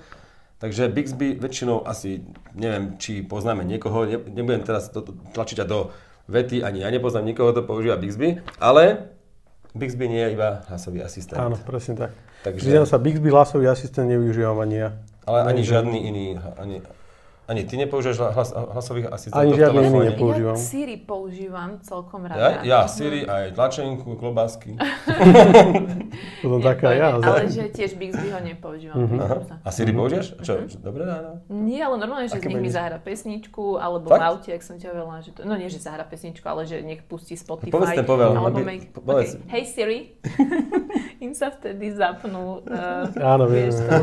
Prepačte. Prepač. Prepačte tu. Ja to nepoviem. Nič, sorry, pardon. Niektorá by sme povedali taký ten povel, ako je Hey Siri alebo OK Google, keď to šepkám, možno to tak to spustí týchto hlasových asistentov na zariadeniach, kde to je povolené. A Bixby, čo poviem? Čau Bixby, či čo tam? Hej, je tiež Hi Bixby. Hi Bixby, no. Takže to by spustilo. Dobre, ale tak to by bol hlasový asistent, tých nepoužívame, ale Bixby ponúka aj iné možnosti. Bixby je viacero variant, niektorí ho používajú, dokonca ani o tom nevedia. Že keď stiahnete vrchnú lištu, máte napríklad Bixby rutiny. Bixby rutiny skúmajú, čo zákazník robí s tým telefónom. Oni, keď prvýkrát si kúpite telefón, prvý týždeň Bixby rutiny skúmajú celý ten priebeh, že čo robíte. A potom vám prenastavuje ten telefón podľa toho, že napríklad vie, že vy idete z domu preč, tak vypne vám Wi-Fi a zapne vám iba tam na tej lokalite, že kde ju používate. Alebo rôzne veci. Keď vie, že ja som pripojil telefón na auto, tak zrazu mi prenastaví ten telefón. Dá sa aj tak nastaviť tie rutiny, že dokonca ja si určím, že čo v tej rutine bude robiť. Teda ja prídem, napojím sa na auto a ono mi zväčší font písma a začne mi čítať notifikácie. Teda úplne čokoľvek tam viete voliť a je to hlavne šetrnejšie na batériu. Používaš to? Áno, rutiny mám stále zapnuté. Potom je Bixby Vision. To zase... To je u nás na Slovensku veľmi... Vieš čo, napríklad nasnímam obal a vyhodí mi na AliExpresse, že koľko tam stojí. No. Hej, aj takéto veci. Ale Bixby Vision využívajú ľudia... To je taký Orwell už, z tohoto majú ľudia možno väčší strach než z nejakého 5Gčka. Ale dobre, ale tak... Potom napríklad máš snímanie textu. Hej, že máš nejaký text a ja iba kliknem, zoskenujem ho, mám v telefóne. Hej, alebo prepíše ho vlastne do digitálnej podoby. Prepíše z digitálnej formy, teda toto sú také maličkosti, zosnímaš, alebo teda si v zahraničí, zapneš Bixby Vision a vidíš reštaurácie v okolí. Že kde sa nachádzajú, aké majú hodnotenie. Ja ju vidím aj tak. Ale vieš, že si napríklad na námestí a nevidíš ešte reštiku, iba si takto pozrieš telefón a ti ukazuje, čo kde je bar, reštaurácia, kaviareň, historická. Ako na toto ja používam Google Mapy. V rámci rozšírenej reality, akože? Takže vlastne takto mám telefón pred sebou, pred očami. Ty zapneš fotoaparát a vidíš, že tuto ti ukáže bod, že tu je táto reštika, ty na ten bod klikneš a máš normálne hodnotenie iných užívateľov. No a to je reštaurácia, ktorá si zaplatila Samsungu tú pozíciu tam. Vieš čo, my to máme väčšinou s Google Mapami spojené, že my máme spoluprácu väčšiu s Googlom a od nich preberáme vlastne, ono vždy je to viazané, napríklad fotky, podobné fotky sú na Pinterest. Hej, zase toto je zase na Google Mapy a máme čo môže byť dnes, nemusí byť zatra, to môže byť s nejakou inou firmou, samozrejme. Áno, samozrejme. Teraz momentálne spolupracujeme a nie je to žiadne tajomstvo s Microsoftom, že máme rozšírenú spoluprácu. Jasné, takže to vlastne to Bixby sa môže o pol roka posunúť úplne inám, stačí, že sa Samsung dohodne s nejakou firmou, bude nejaký nový nápad a my sa budeme čudovať, že aha, veď na toto sme čakali. Môže byť. Máme radi aj vlastné platformy, vidíte, že aj konkurencii sa stalo niečo nepríjemné, čo ani oni sami nechceli. Jasné. Preto my máme Tizen, je to operačný systém, ktorý je v hodinkách, ale je to taká záloha. Ty to nechceš povedať, ja to poviem, myslíš Huawei asi so službami Google, aby zase naši posluchači a všetci chápali. Ja ale nechcem, aby to vnímali, že Marek je tak taktný, že on to nechcel takto od začiatku povedal, že nebude menovať konkurenciu alebo tak. Nevie. On nevie, lebo on ich nepoužíva. Čiže vždy bliknú ráno v práci? Skrátka nepríjemná situácia Huaweiu, ktorí nemôžu využívať Google služby, hej, z politických dôvodov, tak proste tak len tak asi nepoznám človeka, ktorý by veril tomu, že tam je nejaký pádny dôvod na to, aby to bolo, takéto reštrikcie by boli použité. U mňa je to iné, lebo u vás to berú tak, že ste nestranní, hej, nevnímate žiadnu značku, ale u mňa to neberú ako útok, hej, že preto nerad konkurujem, alebo teda aj porovnám s konkurenciou, nechcem ísť do porovnaní, lebo každý má svoje výhody a nevýhody, aj dizajnové, nedizajnové. No a robíte si teda aj vlastný systém a ten Tizen je napríklad v hodinkách. Je v hodinkách, televízoroch a je to systém, ktorý spolupracuje aj s Androidom, aj s iOS-kom, hej, že keby sa niečo stane, tak máme takú v podstate rezervu, kedy by sme vedeli použiť tento systém. Výborne. Samsung DeX, ďalšia vec, ktorá, ja ju to vždy vyskúšam, teda keď mám na test telefón. Pre mňa je dnes DeX zaujímavý tým, že pripojem cez HDMI redukciu od Samsungu k nejakému inému displeju S10e, vlaňajší telefón, ani nedrahý a normálne tam vidím už tú plochu DeX. Už nemusíme na to nejaký stojanček s ventilátorom, nič také, proste funguje to tak, ako sme si to predstavovali kedysi. Ale aj tak väčšinou ja potrebujem odoslať alebo mirorovať, zrkadliť obrazovku, či už bezdrôtovo alebo káblovo, nič iné mi v živote nechýbalo. Som nenáročný používateľ. Ale predpokladám, že ty, aj keď školíš ľudí, tak sa stretávaš s takými, čo to naozaj používajú. V čom je ten DeX taký parádny, veď ja akože som to nepochopil doteraz. Vízia aj u nás nám ukazujú nejaké vízie firmy a do budúcna, že budeš mať jedno zariadenie, v ktorým budeš robiť úplne všetko. Že zmeníš ho na desktopovú verziu, a v podstate ty vieš tedy využívať samostatne DeX a samostatne telefón. To je veľká výhoda. Od Note 20 to už vieš robiť aj bez káblov. Počkej, samostatne DeX a samostatne telefón. Keď použiješ ten telefón, ktorý posiela DeX prostredie do inej obrazovky, ten telefón môžeš samostatne používať. Áno, na telefóne viem ho využívať úplne a tam viem mať rozpísané prácu, spravenú alebo čokoľvek. Note 20 už vedia aj zrkadliť DeX. Hej, teda všetky, ktoré majú nejaký cast alebo mirrorcast alebo zrkadlenie, tak viete vyvolať DeX na tej telke v podstate. Na telke minuloročných našich viete až 4K kvalite v podstate zrkadliť ten DeX režim a zase využívať samostatne režim DeXu, teda mám ako nejaký počítač a toto mám vlastne telefón ako svoj normálny telefón. Ja sa priznám, že ja DeX využívam ako vo Windowse.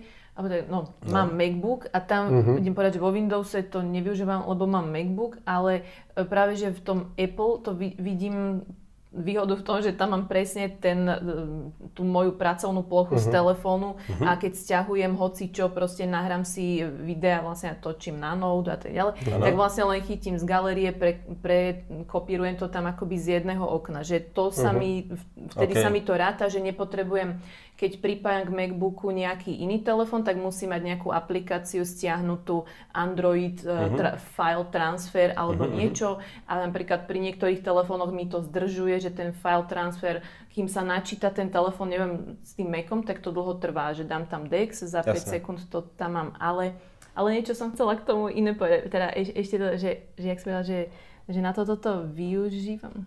Ja si ešte spomeniem. Niečo som išla k tomu povedať a potom som sa zasekla. Ale že využívam to vtedy no nič, že neviem, dobre, nadviažem na niečo úplne iné, že neviem si úplne presne predstaviť, že čo by som v tom telefóne, že zrkadlím si ho tam len preto, keď niečo potrebujem z telefónu tam dostať a je to pohodlné. Ale že neviem že mám si ho tam pripojiť a niečo napríklad na ňom robiť. Áno. Že na čo? Máš aj malé bluetoothové klávesnice a teraz otázka je taká, že ty cestuješ po svete, máš iba telefón, hej? Si niekde v Thajsku na letisku, ale ty chceš mať tie dáta aj tak bezpečí. Vieš, máš tam všetko pripojené, všetky kontá a ty vieš v inom systéme vyvolať vlastný systém, ktorý stále chráni tie tvoje dáta. To je vlastne iba zobrazovacia jednotka, ten druhý počítač. No jasné. Teda idea je taká, ako monitor. Hej, idea je taká, že ty stále máš všetko bezpečí a nemusíš sa na nič prihlasovať. Ale čože v hotelovej izbe si to dám na alebo telku? v hoteloch dole napríklad máš počítače, vieš? Ale to tak fakt niekto využíva? Ja už tak, že už chápem, že nejdem na tom počítači, nejdem v hotelovom lobby na internet, nechcem a do môjho konta, či už e-mailového alebo pracovného, a radšej tam pripojím toto moje zariadenie, ktoré nepustí nič nikam preč, len ním pracujem na obrazovke vlastne, a tam si vybavím firemné záležitosti. Asi stále pracuješ v prostredí, na ktoré si zvyknutý, teda v aplikáciách, ktoré používaš bežne. Tam máš aj ten Nox napríklad a tam to je firemné veci, by teda mali teoreticky ísť. Ja napríklad firemné maily, my máme veľmi prísnu politiku a musím mať approval, aby mi chodili maily do telefónu. Je tam nejaké pravidlo, že iba nejaké určité dni ho tam zobrazuje. Ale za to, že máme Nox, ja dám iba otlačok prsta a načítam im prostredie. Nemôžem tam vytvoriť screenshot, nemôžem nič, ale jasné. Inde by som sa nenalogoval proste na inom počítači. Je veľa vecí, ktoré ak nerobíme vo veľkých alebo významných firmách, aj globálnych korporáciách, tak si nevieme predstaviť často, ani my. Ale vieš, aj teraz je veľmi kontroverzné, že každý sa bojí, že o niečo príde. O tú stratu údajov a presne toto je to, že on je stále vo svojom chránenom prostredí. Toto je niečo podobné ako napríklad, ja sa nikdy nepripájam na žiadne Wi-Fi nikde, to asi nikto z nás. Ale radšej si zaplatím dáta, keď už nie sú v Európe, keď nie som náhodou v Európe a určite všetky aj súkromné záležitosti riešim radšej cez dáta, nehovoriac o bankingu a takýchto veciach. Takže toto je možno iba nadstavba alebo niečo podobné, len si to neuvedomujeme možno ešte. Tak ja by som tiež niekde v Thajsku asi sa nelogoval do Gmailu. Je to také. Ako v lobby hotelovom, to určite nie. Si by som sa bál, ale tak ja zase bojím lietať, takže čo by som robil v Thajsku. Ďalšie otázky máš? Tak ja tu mám už potom len také random, vieš, že neviem, čo ja viem, ja som sa pýtala na tie videá, vieš, približenia, že či... Dobre, ja tam otázku, ty si otázku. Či používaš S Pen teda? To sme sa už dozvedeli, že áno. S Pen používam, Note mám najradšej. Priznám sa, že vždy čakám na ten Note, keď je S-ko, používam S-ko samozrejme, ale Note je pre mňa... A chýba ti to pero? Chýba mi. Tak, lebo to je asi to dôležitejšie, že keď to pero máme, dobre používam, ale keď ho nemáš, tak ti chýba. Vieš, tam rýchlo vyškrtám tabulky, dopíšem, upravím si, alebo tak proste pomáha mi. Nehovorím, že ho využívam každý deň, každú chvíľu, ale proste pomáha mi, alebo uľahčuje prácu. Dokonca aj veľa žien napríklad má dlhé nechty, tak perom píšu tie správy, hej, že ťukajú, alebo ovládajú. Ale ináč to je veľmi dôležitý postreh, lebo veľa... Čakala, čo... Nie. Áno, mám názor na dlhé nechty, ale to nie, ale áno, lebo vidím v tej banke klopka, pre Boha, však sa ostrihaj si tie nechty, nie? Ale ona nechce, samozrejme, lebo to je pekné. To sa tak robí. No a práve, že to pero vidíš, to mi nenapadlo. Tak máme využitie, že nielen pracovné tabulky, ale keď máte dlhé nechty, takže... Chalani, to nie je pre vás. Zase sme genderovo, vieš, nie toto. Nekorektne. Ale ja som totálne dúhový, ale proste nie, akože dlhé nechty, radšej, keď už tak ženy. Rovný alebo zahnutý displej? Pre mňa zahnutý. Prečo? Ja neviem, či tu to môžeš povedať, že zahnutie, lebo Ríšo ťa dočube, aj keď poviem, že proste... Ja môžem nepovedať, že lebo si nekúpiš si telefón. Aj keďže si mám, tak si ho kúpim, hej, ale... Mne to pôsobí lepšie tam, ako keby si nemal vôbec ten kraj, že máš obrazovku viac rozťahnutú. No nie, sa neusmievaj, ty sa niečo usmievaj. Páči sa ti to, že? Nie, toto je človek, čo by tu mal sedieť stále. Ale ešte, áno. Zase pri Note bolo to, že veľa ľudí sa sťažovalo, že pero nemôže využívať po samotný kraj. Logické, hej, napríklad. Lebo tam naozaj zbehne potom za tom displeji. Áno, preto teraz majú dve možnosti. Majú plochu aj zakrivenú obrazovku zase. To je super. Tí, ktorí boli verní Noteom, tak sa vracali k tým zakriveným. Pôsobí to elegantnejšie, lepšie pre nich. Môže byť, ale je veľa používateľov Note 4 ešte, ktorá má rovný displej a aj doteraz hovoria, že čakám na rovný displej, takže je skvelé, že je aj rovný. Áno. A môžeme k tomu len nadviazať, že už sú to, Samsung ide trošku tým trendom zmenšovania, zakrivenia. Je šanca, že sa vytratí zakrivenie úplne?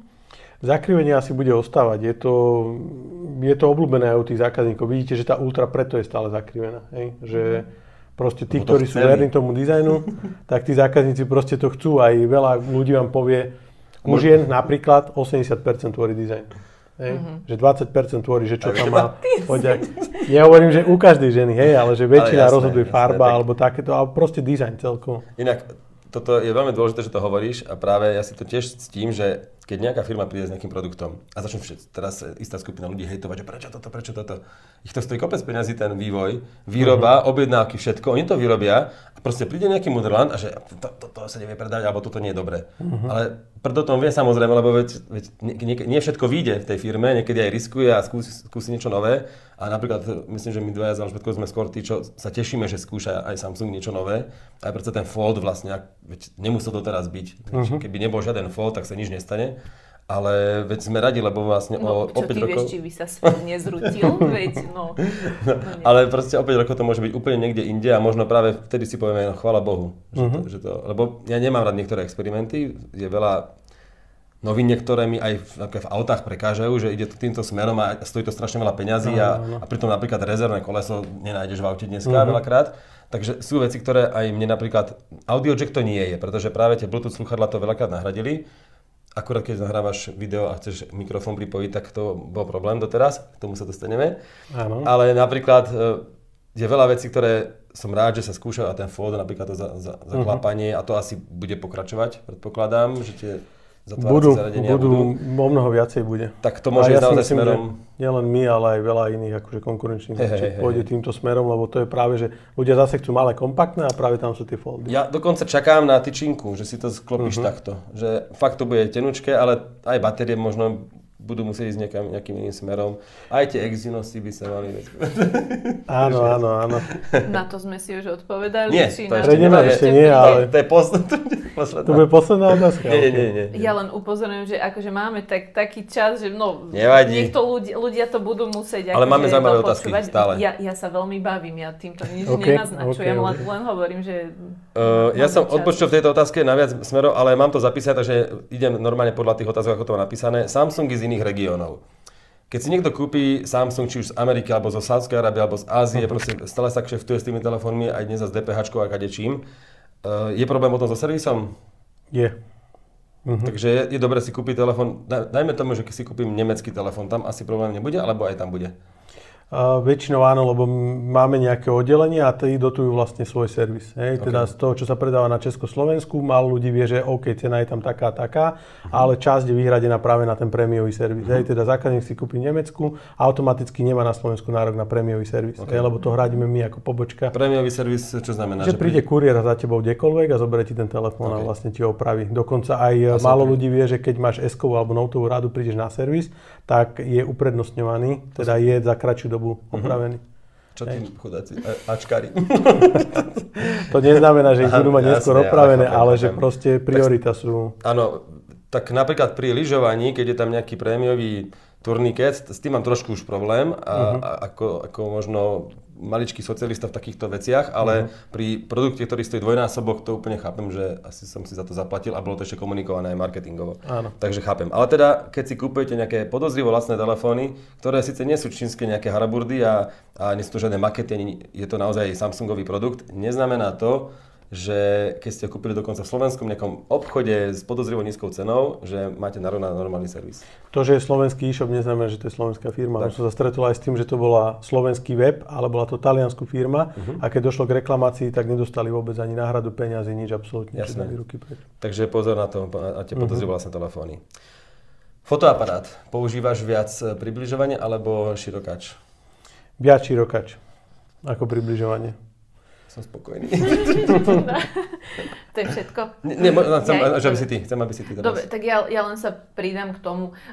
Ja som dokonca spravila najskôr chybu v článku, asi som slabo sledovala váš stream, lebo som to rovno online, keď ste predstavali noty, lebo som to rovno písala a tak ďalej. A máte tu 50-násobné priblíženie. Prečo tam není stovka? Je tam zmena aj v teleobjektíve, je tam iný teleobjektív a 50-násobný zoom si myslím, že stačí. Podľa mňa stovka OK, keď chceme priblížiť, dostať sa niekde dopredu. Zase, odkedy niektorá firma odfotila mesiac, každý sa predbiehal, kto lepšie odfotí ten mesiac a bližšie. Dokážeme to vyvinúť aj my, také priblíženie, ale reálne pre zákazníka si myslím, že do tých 50 je ten maximum. Čiže ukázali ste, čo sa dá. Bavíme sa o hybridnom zoome, vieš povedať, koľko je optický? Optická je 10 bezstratový. 10-násobný, ale my to robíme tak, že aj priesku to bolo, áno, a umelá inteligencia nahrádza a do 10 vlastne dopočítava. A optický je štvor a potom je veľký snímač, že on z neho robí výrez. Hej, on spraví veľkú snímku a vyreže z neho vlastne stred a tak to dopočítava. Že to je to, už viem, no. Ale malo by to byť bezstratové pri 10-násobnom približení. Je to teoreticky, to je obhajiteľné, čo hovoríš, ale zase, keby si urobil RAW formát, úplne čistú fotku bez týchto experimentov, len tým štvornásobným priblížením optickým. Myslím si, že dokážeš ešte na počítač z toho vyťahnuť viac. Takže, ale rozumiem tomu ako zákazník, úplne to stačí aj tých 10, to sú pekné výsledky ináč. Praktické teda. Áno, ja ešte mám, keď foto výbava, to 8K video. Nevyzerá to zle, najskôr som mala z toho horší dojem, ale neviem prečo, v telefóne som mala fakt, že horší dojem z toho, ale keď som to nahrala na YouTube, kde som chcela dať akože ukážku, ako točí, tak tam som s tým paradoxne, neviem, ale že oveľa spokojnejšia, ja neviem prečo, mi to v tom telefóne mi to prišlo nejaké sekanejšie všetko, potom som to dala na YouTube, vyzeralo to podľa mňa o dosť lepšie, ale akože na čo? My aj 24 fps máme zámerne, lebo 24 sa napríklad nahrávajú filmy, a väčšinou budeš nahrávať rodinu, aby keď to sleduješ, bolo pre teba prirodzené. Lebo kebyže sleduješ rýchly záber, je dynamický a nie je to pre teba dobre sledovateľné. Preto aj telka alebo seriály sú pomaly proste natáčané, aby to inak oko vnímalo, alebo aj človek. 8K preto, lebo máme dostupné 8K televízory. Tým, že máme 8K televízor, by bolo podľa mňa na čo prinášame 8K telku, keď zákazníkov neprinesieme content 8K. Hej, tak ešte, že konkurencia áno a vy nie. To by ako vyzeralo. A teraz, vieš, a môžu si nahrať svoj vlastný content 8K. Zober si teba, keby fotili v detstve lepším foťakom alebo nahrávali lepšie video. Keby vôbec fotili. Akože. Neviem, či to je výhra. Videl si jej fotky, keď bola malá? Ja som mala strašne krivé nohy a že vraj až tak. No, počkaj, sa nepojde, keď som bola malá, vieš, ale že som mi smiali, že ako keby som na súde preplávala oceán. Ja čakal som, že čokoľvek povieš, ale že som mala krivé nohy a teraz už nemáš? Podľa mňa nie. Aha, to je zaujímavé. To sa spravilo nejako. Ťa ťahali na škripci? Hej. Alžbetka, foťak nekupujeme, kupujeme naťahovač. Rovnátka. Pardon, tak viem si aj žarty zo seba spraviť, prepáč. OK, ty 8K video. No. OK, nič. Ja len tak, že stačí ti táto odpoveď? Stačí, nie, len mi to proste napadlo, že aj netočí sa to len tak, lebo má to veľký dátový objem, len tak to hoci kde. Ja točím Full HD, v mobile točím Full HD. Aj tak. Aj keď mám 4K možnosť, lebo to vlastne uploadujem automaticky na Google fotky a čo tam 4K video uploadovať, takže asi také rozumné. Ja som chcela len nejakú, takú odpoveď, že čo vlastne by mi človek zo Samsungu na to povedal, že prečo to 8K, akože tam a tak to dáva zmysel. Technologický pokrok a tak, hej. Hlavne vymlatiť tú pamäť a rýchlo kúpať 512. To, čo ty si aj povedal, málo ľudí aj vie, že väčšina cloudov limituje nejak svoje uploady, hej, alebo že degraduje tú kvalitu na horšiu. My sa snažíme. Áno, my máme Samsung Cloud, by mal byť taký, že ti nedegraduje tú kvalitu obrazu. A za ten si platíš? Do istého malého limitu, no tam veľa 8K videa.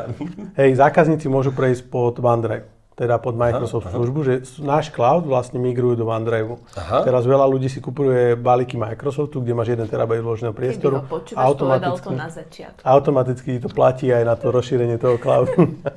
Teda vieš si aj tam odzalohovať veci. Ale áno, viem, že platené zalohovacie služby, veď sám si niečo platím, teraz aj 3-krát, lebo migrujem z Dropboxu na Googleacky.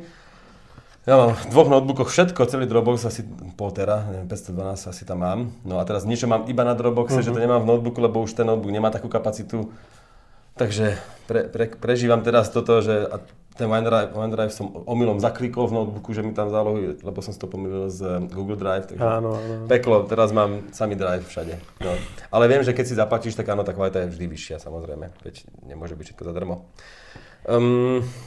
Chceš ty sa spýtať niečo? Vieš čo, no poď ešte ty. Ja som chcela ešte, vy ste mali tú otázku o tom platení na fónoch.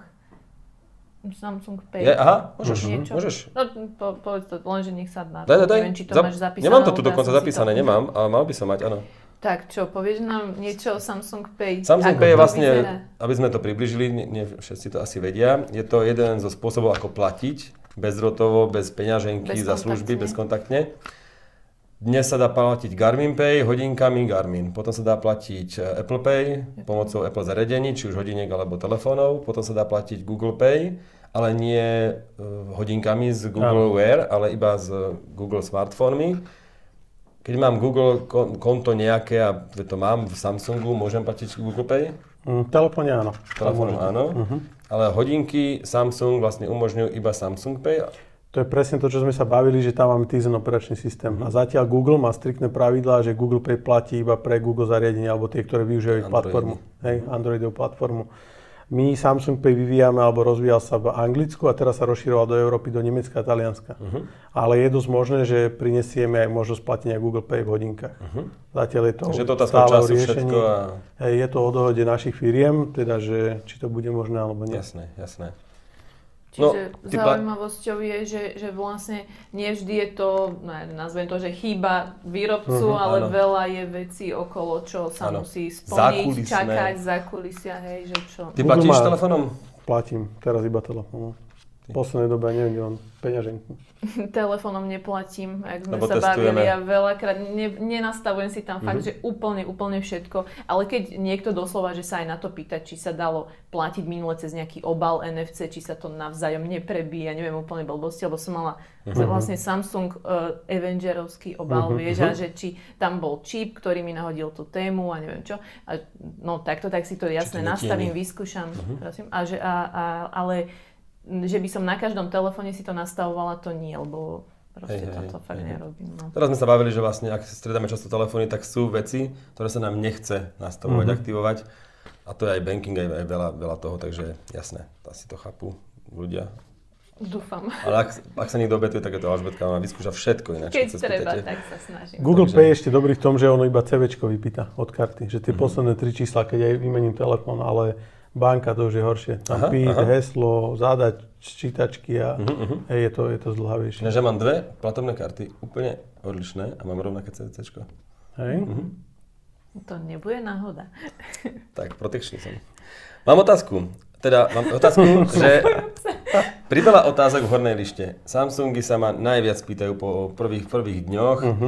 Či už to súvisí s Google mapami, že som niekde bol. Lebo Google už o tebe všetko vie. Asi, tak ale som sa ešte napríklad ako ja fakt idem nakupovať do ISKu a mňa sa spýta, aký je super, aký bol ISK, a ja už nechcem, ale to je samozrejme na mojich povoleniach v tých mapách, to nehovorím. Ale aj tak tá nadstavba od Samsungu má najviac otázok a najviac pripomienok a všelijakých typov v hornej lište. To sa nedá nejak akože pri tom zapnutí na výplnu, že ja sa nechcem, nič sa ma nepýta, ja si to viem nastaviť. Ono sa ťa to pýta preto, lebo ty si aj zvolil, že budeš pri tých podmienkach presne, že súhlasíš, že budeš prispievať akože ďalšie. Áno, chcem, lebo ja chcem prispievať, ale a toto je, tak potom sa nemôžeš sťažovať, že ti to vadí. Ja to na budúce nič neodsklíky. Ale ja to mám takisto a som niekde a ako sa vám páčilo v tejto reštaurácii, hej. A to ešte chápem, lebo to sú Google vlastne služby, ale tam, ja neviem, počasie 600 krát za deň mi updateuje, lebo dneska idem z Mijavy do Bratislavy a rohožník 22, ja som tam bol, ja viem, koľko tam je stupňov, na čo. Najlepšie sú výstrahy pred počasím, pred búrkami, vieš. To nemám, to mi nevyskakuje. Ja zase toto nemám. Lebo to máš ako apku? To máš nejaké imeteo, alebo čo? Nie, je to teraz nepoviem, mne sa zdá, že akú vedo, a tam každú chvíľu, že výstraha pred, vieš, že doprava, nie, ale že doprava, ohrozenie dopravy skrze búrky, proste toto mi príde fakt, že viackrát za deň v lete. A vieš čo milujem? Keď sa ráno zobudím a že dnes vám cesta do roboty bude trvať hodinu 20. Ináč. Kokšo, no to trvalo dneska mne. Akože niekedy to môže byť užitočné, ale mne už to začína lezť na nervy, no. Tak musím niečo asi, tak hovoríš, že tam je možnosť si to trošku obmedziť. Ja si plánujem každý deň v kalendári a si zober, že tú cestu napríklad na Office vie, keď ho tam zadanú. Vieš, že mám tam napísané, že napríklad Bratislava Office a vtedy mi iba vyhodí, že ráno, že toľko je prvá cesta. Ako mne sa tieto veci opäť, paranoidní ľudia už vypínajú alebo vybuchujú im hlavy, ale mne sa to veľmi páči, že kúpim si RegioJet listok, hneď to mám v Google kalendári a ešte ma to upozorní samozrejme predtým, že zajtra ideš, akože ja som len rád. A to z Gmailu potiahne normálne, že ja v tej pripomienke v kalendári nemám len, že dnes že idem do Prahy, ale mám číslo sedadla, všetko. Ja už neotváram mail, v ktorom to mám, ja si otvorím udalosť vlastne v kalendári, ťuknem a že jasné sedadlo. Moje obľúbené nepoviem, lebo si ho budete kupovať, takže... A už nebude. A už nebude voľné. Exynos sme prebrali? Neprebrali? Neprebrali. To si povedal, že nakoniec preberú. To si nechal nakoniec, že... No, tak nie je to nakoniec, ale dobre, tak najväčšia téma je určite takto. V Samsung telefónoch najčastejšie býva chipset a hlavne ten celý motor od Samsungu. Samsung si to vie totiž vyrobiť. Vyrábajú to rôzne iné firmy, aké sú dneska AMD, Intel, Mediatek. HiSilicon, no akože Kirin, že Huawei si to už dovyrábali. A potom vlastne Qualcomm, čo je asi najväčší výrobca chipsetov do telefónov a smartfónov, asi aj tabletov predpokladám. A Apple si ešte robí, kto robí Apple? Apple si dáva vyrábať. No ale nevieme komu, vieme. Tie bioniky, neviem. No, niekto to proste robí, niekto je v tom dobrý, očividne, lebo sú to veľmi výkonné stroje. A to sa asi ani nedá veľmi pochybovať o tom, že tie placké sú naozaj výkonné. V tých obyčajných telefónoch aj v tom SEčku, že to je... Akože vyrába im to niekto, ale tak oni si to akože navrhujú, nie? Architektúra. Samozrejme, ale že nejaký výrobca je a neviem o tom, že by som vedel, že by niekde bolo napísané, kto to je. Nevadí. Ale sem tam sa objaví, či už v Amerike napríklad, aj pri iných modeloch, ale aj na Slovensku model, ktorý nepoužíva Samsung chipset, teda Exynos zvaný, ale je tam Qualcomm Snapdragon, ktorý sa podľa testov mnohých novinárov zo sveta, lebo my nemáme tu možnosť, alebo nemáme asi peniaze nakúpiť tieto telefóny. Ja som bola niekoľkokrát do Korei, ale... A nemáme možnosť to porovnať, ale z testov vyplýva, že fotografie sú trošku lepšie dokreslené, vypočítané a tak ďalej, to je subjektívne. Telefón sa menej prehrieva, je výkonnejší trošku, ale a to najdôležitejšie vydrží na jedno nabitie viac pri tom istom používaní ako s tým korejským Exynosom. My na Slovensku máme teraz možnosti kúpiť nejaký Samsung so Snapdragonom. Sú tam 3 telefóny, ktoré sú dostupné. A71, S10 Lite a Z Flip. Z Flip má malú batériu, A71 nemá nejaký výkonný chipset od Qualcommu, takže to nie je úplne to, čo by sme sa asi zamerali, ale S10 Lite momentálne vychádza, ak niekto veľmi túži po Samsungu s nie Exynosom, ale s tým Qualcommom, Snapdragonom, tak si môže kúpiť toto. Nie je u operátora a tak ďalej, tak ďalej. Aká je šanca, že sa tých telefónov dočkáme viac, podľa teba? Je nejaká? Keď teraz sa pýtam, že podľa teba, alebo že... Nie, poviem vám to. Je to tak, diplomaticky samozrejme, a to čo môžeš. Diplomaticky. Snapdragon by musel aj vedieť vyrobiť takú kvantitu, ako my požadujeme. S tým má hociaký iný výrobca, ktorý predáva veľké množstvo telefónov, aj viete, že aj Apple má častokrát problém s dodávkami tovaru a niekedy má zazmluvnený veľa fabrík a musia proste zobrať ten odber, ktorý je dohodnutý. U nás nevedia pokryť až takú veľkú výrobu, lebo predáme naozaj veľmi veľa. Napríklad, aby ste vedeli, v rámci Slovenska máme 49% podiel trhu. Teda skoro každý druhý predaný telefón je Samsung. A nechceme zase robiť to, že budeme limitovať, že v Nemecku budú mať Snapdragony, na Slovensku Exynosy, to už bolo až veľmi nefér. Takto, že je to Amerika, Európa má jednotný Exynos, tak je to trošku iné. Hovorí sa veľa o tom novom Exynose, že bude tak dobrý, že vlastne nebudeme už ani chcieť ten Qualcomm. Neviem, čo k tomu môžeš povedať, vlastne nič, ale...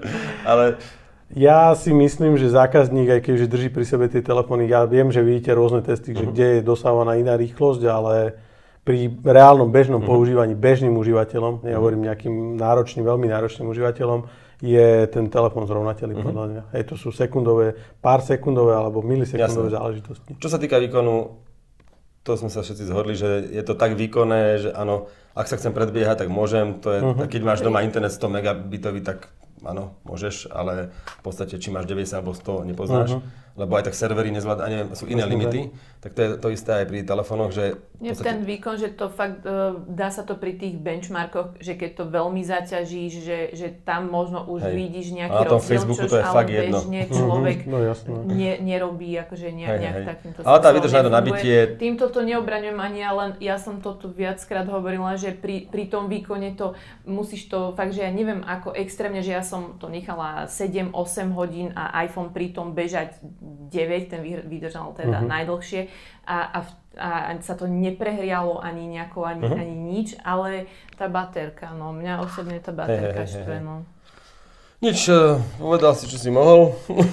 Nehovorím, že sa nedočkáme Snapdragonov. Je to stále podľa mňa v riešení a je dosť možné, že sa stretneme so Snapdragonovými verziami viacej aj v rámci Európy. No, my by sme boli radi. A ty by si to prijal? Vieš čo, mne to je úprimne jedno. Nechcem byť zlý, ale ja pri tom bežnom, že otvorím nejakú aplikáciu, spravím, nevidím, aj kebyže upravujem nejaké video, tak si pochybujem, že pri tej jednej aplikácii. A pochybujem, že niektorý zákazník, mne už teraz príde tá kvalita veľmi dobrá. Takže... A čo vydrž batérie na tej Ultre, čo si má pred Ultrou? S20 Ultra. A vydrž baterky napríklad... Je tu menšia, lebo tam bolo 5000 mAh, tu je 4500. A cítiš to? Cítim to. Takže kto nepotrebuje pero, radšej nech si kúpi Ultru, ak chce teda, ak mu ide o tú výdrž. Ak chce väčšiu... Presne preto aj máme dva typy prémiových telefónov. S-ko, tam dobrý hardware, vytváranie kontentu, fotky uploaduješ, vytváraš videa, točíš. A Note je určený na produktivitu na prácu. Jasné, to je pekné. Píšeš perom. To je dosť pekné. A cenovo inak, priznám sa, že neviem to naspamäť, S20 Ultra v nejakej pamäťovej verzii, neviem, 128 a 128 toto je cenovo. Toto je iba 256. Dobre, tak 256. A 1349 je S20 Ultra a 1299 je Note 20 Ultra. Takže teda dole. O 50 eur dole a viac pamäte. Ak tá baterka teda nechýba nejako veľmi, tak Note, hej. Platí 25W nabíjanie, nabíjačke, bálením, vieš, podľa mňa to tiež dneska. A k tomu ešte vlastne, teda, ak ešte nie je niečo k Exynosu, ku ktorému sa tu veľa nevytiahneme aj tak, že ako ovplyvnila korona nejakú roadmapu vašich produktov, alebo či ju ovplyvnila a cenotvorbu trošku, možno, neviem? Produkty v podstate skoro vychádzali tak, ako mali. Myslím si, že niektoré sa trošku zmenili a prispôsobili sa práve tej korone. Že aj tu sme skôr rozmýšľali, že nie že na poslednú chvíľu, ale sa riešili viac tá produktivita pri týchto notoch. Preto máme väčšiu spoluprácu s Microsoftom, prepojené všetko medzi sebou, lebo si uvedomujeme, že ako to bolo, 11% vstupol čas strávený na zariadeniach, alebo 25%, alebo už neviem presne, 21% bolo mobilné hry a 35% boli videohovory na telefónu. Čo aj nekomunikujeme nikde, napríklad s Google máme väčšiu spoluprácu v tom, že Google Duo viete vyvolať konferenčný hovor. Takže ja si označím ľudí a vyvolám konferenčný hovor. Jak si to povedal, že viac ľudí vlastne riešilo videohry? Riešilo videohry, preto tam ideme do toho ako to bude, xCloud, alebo neviem už presne, ako to bude teraz, zatiaľ je to Game Pass, ale sa mi zdá, že to premenujú, od 15. septembra to bude spustené na našich zariadeniach a aj tie videohovory sú viacej o mnoho cez telefóny. Že videli ste, že cez koronu všetci robili v podstate z domu. Teraz som skúšal, predná kamera zaostruje, čo ma tiež teší, že to ostáva, lebo vyzerá to ako blbosť, ale je to dôležité na videohovory práve. Čo je zmena, napríklad pri tej S20 Ultra sa sťažovali ľudia, že pomaly doostruje, lebo mali sme dual pixel technológiu zaostrovanie, to je rýchle preostrovanie a tá 108 to nedokázala robiť. Preto sme pridali do Note laserové ostrenie. Teda on o mnoho rýchlejšie preostrí predný a zadný objekt. Jasné. No však to...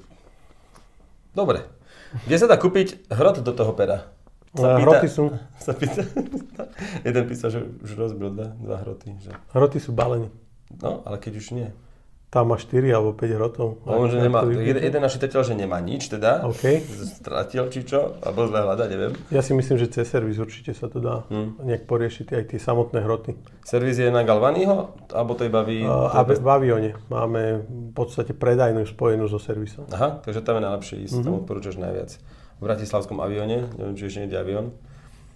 Športovejší variant Galaxy Watch 3, to znamená, teraz máme dve verzie. Otázka znie, či bude aj nejaký športový, ako Frontier boli, vieš, tak čo nám ty môžeš povedať? Čiže ale nemôže povedať, či bude zajtra alebo pozajtra o 2 mesiace. Vieš, nevieš? Nemôže. Nie, že povieš ako hovadinu, nebudem môcť to dať von. Nie, môžete všetko dať. Samozrejme, že vieme, aké produkty alebo ako bude smerovať ten trh, ale o všetkom, čo sa dnes bavíme, sa bavíme o tom, čo môžeme baviť. Dobre, tak mám takú... Môžete, počkajte ešte, uvidíme. Hej, veď v digitálkach sa dozviete. Presne, raz, keď to bude, môžem odpovedať. Hodinky budú smerovať, ja hovorím, budeme robiť vždy 2 typy hodiniek. Budú aktívne a budú klasické voče. Teda samozrejme, že budú môcť čakať aj nástupcov aktív, ale kedy presne to... Ináč môžu čakať nástupcov na toto, ale budú čakať študáci. Načakáte teda. Ja už tu mám takú jednu k svietivosti, a to ani nie je otázka, ale som si zapísal, lebo sme sa pred týmto videom rozprávali, samozrejme aj ešte o tom, že o čom sa vlastne budeme rozprávať. A spomenul si svietivosť displeja 1500 nitov. To je vlastne AMOLEDový displej, ktorý svieti, no, keď si zabudneš stiahnuť jas v noci, tak to vidíš ešte do rána, vidíš, nie, ten displej. Ja mám adaptívny. Máš adaptívny, presne nie. Ale no, niekedy niečo robíš a si to vypneš. Ty nie? Ja nič nerobím. Nie, tak ja používam manuálne nastavené displej, keď točím videá, predsa, aby mi to tam neblikalo náhodou a neprepálilo to, takže je to skôr stiahnem a potom idem von. Teraz som išiel na bicykli a točil som video a na druhý deň som bol... Nie, navigáciu v aute som nič nevidel. Že tak ja som večer točil video. Adaptívny sa tiež prispôsobuje, že aj keď máš adaptívny a ty si ho zvýšiš, tak on si zapamätá, že si ho zvýšuješ pri tom adaptívnom a ti ho zvýšuje sám. OK. No to je jedno, a 1500 nitov. Chcem len povedať, že je najsvietivejší. Áno. Takže ak niekto hľadá ešte nejaký... svetle, slnku alebo... Niekedy sa možno až zabúda na také tie vylepšenia, ktoré sa nespomínajú marketingovo, nie sú až tak atraktívne, ale veľakrát sa zlepšujú v tých nových modeloch takéto, no blbosti to nechcem povedať, ale že napríklad ten displej je naozaj lepší než ten minulý, len v tom, že fakt svieti ešte viac a na priamom slnku, keď fotíte niekde pri mori, na pláži, tak vidno lepšie jednoducho, čo fotím. Takže to vlastne som sa nechcel opýtať, ale čo na to teda tak hovorí? Chcel si povedať, tak navnadiť tú atmosféru. Pri fotení, tam častokrát si myslia, že je 12 foťák napríklad pri S10, 12 pri S20, nikdy to nie je to isté, je tam lepší hardware, lepší grafický výkon. A už napríklad ten postprocessing, to spracovanie, my nechceme zaťažovať zákazníkov, že on vytvorí 20 snímok a to prepojí cez seba a ten vytvorí iba 10 snímok. Teda ten hardware dokáže vytvoriť tým celkovým spracovaním o mnoho viacej. Aj toto vlastne robíte nové chipsety stále, že sú pripravené na takéto funkcie a ono, keď sa niekto aj pýta, že prečo mi takú dobrú fotku nemôže urobiť dvojročný produkt, veď software nie, iba tam dajte, tak to neurobí preto, lebo on robí také procesy počas toho fotenia, ktoré nezvládne urobiť. Aj to, že napríklad S10 získala update z S20, neznamená, že bude fotiť ako S20, lebo ten hardware nenahradí. Ešte by som rád spomenul, keď už si tu ten pro video režim, lebo som sa vlastne od teba dozvedel, že v tom profesionálnom videu, ktoré prichádza ako update aj na S10, a to oceňujem, že naozaj lacnejšie produkty ľudia majú aktuálne, aj spôsob ovládania gestami sa zaktualizoval a tak ďalej. A teraz mám aj parádny obal, som si to Bixby tlačidlo vyrezal, takže už ho nestlačam. Ale inak chcem, v tom profesionálnom videu pribudla v Notoch možnosť nahrávať nielen rozšírený zvuk a s mikrofónmi sa hrať, ale aj zvoliť si aj Bluetooth mikrofón. To je úplná novinka. Ty si to skúšal alebo nie? Skúšal som a dobre je, že aj keď máte hociaké, nechcem hovoriť, že iba baci, akékoľvek slúchatka, ktoré majú mikrofón, tak viete zvoliť, že zvuk je nahrávaný z toho, alebo natáča zvuk a vie si určiť, či je predný mikrofón alebo zadný. Takže ty komentuješ to video, tak naozaj bude počuť iba teba a nebudete rušiť nič iné. A je jedno, aké je voliteľné príslušenstvo Bluetoothové, akékoľvek, ktoré má mikrofón, vieš používať. A takisto môžem USB-C využiť na záznam videa a tiež to v pro videu si to viem zapnúť, že USB-C. Zvoliť, presne tak. To je napríklad na slúchadlách, ktoré sú v balení, že točíte video, dáte si štúpel do ucha, to drží, tu je niekde mikrofón a použije sa to ako mikrofón. A dokonca aj nahrávajú 21:9, čo je tiež veľmi dôležité, lebo to je kinoformát a vtedy nemáte žiadne mŕtve zóny na bokoch alebo na vrchu, aj na spodku. Aj samotné displeje na tých telefónoch majú 21:9. Teda si tam vychutnám naozaj to video bez vyrezania v podstate. Pokiaľ ho máš v tom. Ale YouTube video nie. Hej, lebo to točia telefóny, ktoré to nedokážu podporovať, ale klasické, alebo teda vieš, štúdiová kvalita, alebo filmy, ktoré sú nahrávané, vždy sú 21:9. Hej, napríklad. Alebo počkaj, 32 bolo? Áno, nie, 21:9, 21:9 nemáš tedy tie mŕtve zóny, hej, na spodku, hej, že väčšinou. Ja som vyčerpaný úplne. Ja tiež, ale si spomenul také čarovné slovíčko BAC, ktorým sme sa nevenovali, chcem ešte niečo k tým BAC live. Ty môžeš povedať, čo, povedz, ty si ich mala. Určite, ja som tu teraz viac ako Marek, takže... No, veď máme tu nové slúchadlá Galaxy Buds, čo live, čo sa volajú? Live. Sú to vlastne také fazulkové, majú iný tvár. Ja ich interne volám Galaxy Beans. Áno. Teda tak sa to aj zo srandy, a mne sa to strašne páči. Ale Bean je odpadkový kôžne. Dobrý. To je dlhé. Daj sa. Nie, tá fazula proste je to úplne super, ale podľa mňa sú super. No a ty si ich nosila. Nosila sa ti to dobre? Mne sa to nosilo dobre. Raz, aby som vyminula komplet baterku, som ich naozaj mala v uchu vyše 6 hodín, tak nejak mi to vydržalo. Neviem, koľko majú vlastne vydržalo. 6 hodín je s aktívnym rušením okolitého hluku a 21 hodín dokopy aj s tou krabičkou. Mne to dalo bez rušenia niečo vyše 6 hodín. Takže tak nejak, ale som stále, proste, ale že stále sústavne, ale len to chcem povedať, že iba po nejakých troch... Hudbu? Stále som mala pustenú hudbu, akože áno, ale že bez rušenia okolitého ANC proste. Počkaj, mám niekde screenshot, 6 alebo 6-7, to už je rozdiel, že? Nie je to rozdiel. Dobre, skrátka, ale vyše 6 hodín, počkaj, asi po 3,5 hodinách, lebo som to chcela vyskúšať, ale už tento test nechcem, po 3,5 hodinách až, že vôbec nie je, že za pol hoďku, za hoďku ma začali boleť už tak uši, že už som cítila, že vieš, taký ten pocit, že niečo ťa tam tlačí. Na chvíľku som to vybrala, vieš, sa otriasla, ale akože dala som to. Ale len chcem povedať, že nebolo to vôbec také hrozné, ako som sa trošku bála, že aj keď mám normálne štuplové slúchadlá, tak niekedy mám ten už nepríjemný pocit už tak po hodine, čiže no, nebolo to také zlé, ako som sa možno, že bála, že je to tam narvaté v uchu, neviem čo proste, ale že... A čo to každé štuple sú v uši, Ale toto je tak tieto majú otvorenú konštrukciu, že nič nepcháš do ucha v podstate. Ty si iba nasádzaš. Tá gumička je vlastne iba ako zafixovanie túto vonku v uchu. No som veľmi zvedavý na ne. Veľmi zaujímavé. Ty si ich používal teda? Povedz ty je tam viacej to. 12 mm ten reproduktor je väčší, teda lepšia kvalita audia a hlavne to rušenie, aktívne rušenie okolitého hluku. Ono v podstate vydáva záporný tón toho, čo sa deje vonku. Takže ťa zrazia. Ale vieš si zvoliť aj vlastne to, aby si počul tie hluky. Je tam ovládanie gestami, alebo nie? To zmizlo, či nie? Gestami, akože dotykmi. Áno. Že šúchaš potom dvojité poklepanie, alebo niečo, neviem. Trojité, dvojité a ešte aj stišuješ a zhlasňuješ tú hudbu. Dokonca vieš aj tak, že podržíš, že som v obchode podržím a prepúšťam mi okolitý hluk. Ja zase pustím a zase to vlastne odluční. A dokonca to vie rozoznať, že či je to auto, vlák alebo hlboké tóny, alebo či je to muž, žena, vysoké tóny, teda vysoké ti prepúšťa, ale hlboké ti neprepúšťa. A keď má žena hlboké tóny a muž vysoké? Ono presne vie, že tá frekvencia muža a frekvencia ženy je proste v nejakých hodnotách a nie je to nikdy ako auto. Keď má mužskejší hlas? Nie, to proste všetko na tie tóny alebo na tú frekvenciu. Len taký môj dojem, že neviem, či ty využívaš to potlačanie okolitého hluku, zvuku, vlastne neviem, jak sa to hluku, čo to je ANC, ale... Nie len na týchto Samsungoch, ale mňa to vyrušuje, mne to strašne vadí. Mne to robí taký divný zvuk. Nie, ale že celkovo mala som aj Sony veľké tie náušníkové. Neviem, jak to, skrátka tie obrovské slúchadlá. A neviem, mne to skrátka vadí, že ja túto funkciu nemám moc rada, ale subjektívne, že inak bolo... Úplne mi odfiltrovalo ma to, čo som nečakala, že až tak pri takých slúchadlách, ktoré nie sú zatesnené v tom uchu, takže že tam není žiadna gumička okolo ani nič, že myslím si, že to bolo fajn. Ale podľa mňa tínedžeri sú nadšení. Subjektívne, zase akože není som Beethoven alebo niekto, nejaký tento, že by som mala brutálny hudobný, mám hudobný hluk, hej, ale... Pre mňa ten zvukový prednes, že podľa mňa nebol taký, že úplne, že proste toto si kúpi audiofil, ale niečo tak fascinujúce mi na tom bolo, že dobre sa to nosí, nevypadá to, behať som s tým mohla ísť všetko a je to úplne, že ťahač na oči, hoci kto to vidí hneď, že čo to je proste. Je to pekné? Mne sa to strašne páči. Skrátka, akože neviem, aj druhí ľudia úplne, že vypytovali sa na to brutálne všetci. Toľko slúchadiel v uchu som ešte nikomu nedala proste, ale že skúšam. Neviem, povedz niečo, ty nech to ja akože nemudrujem, že...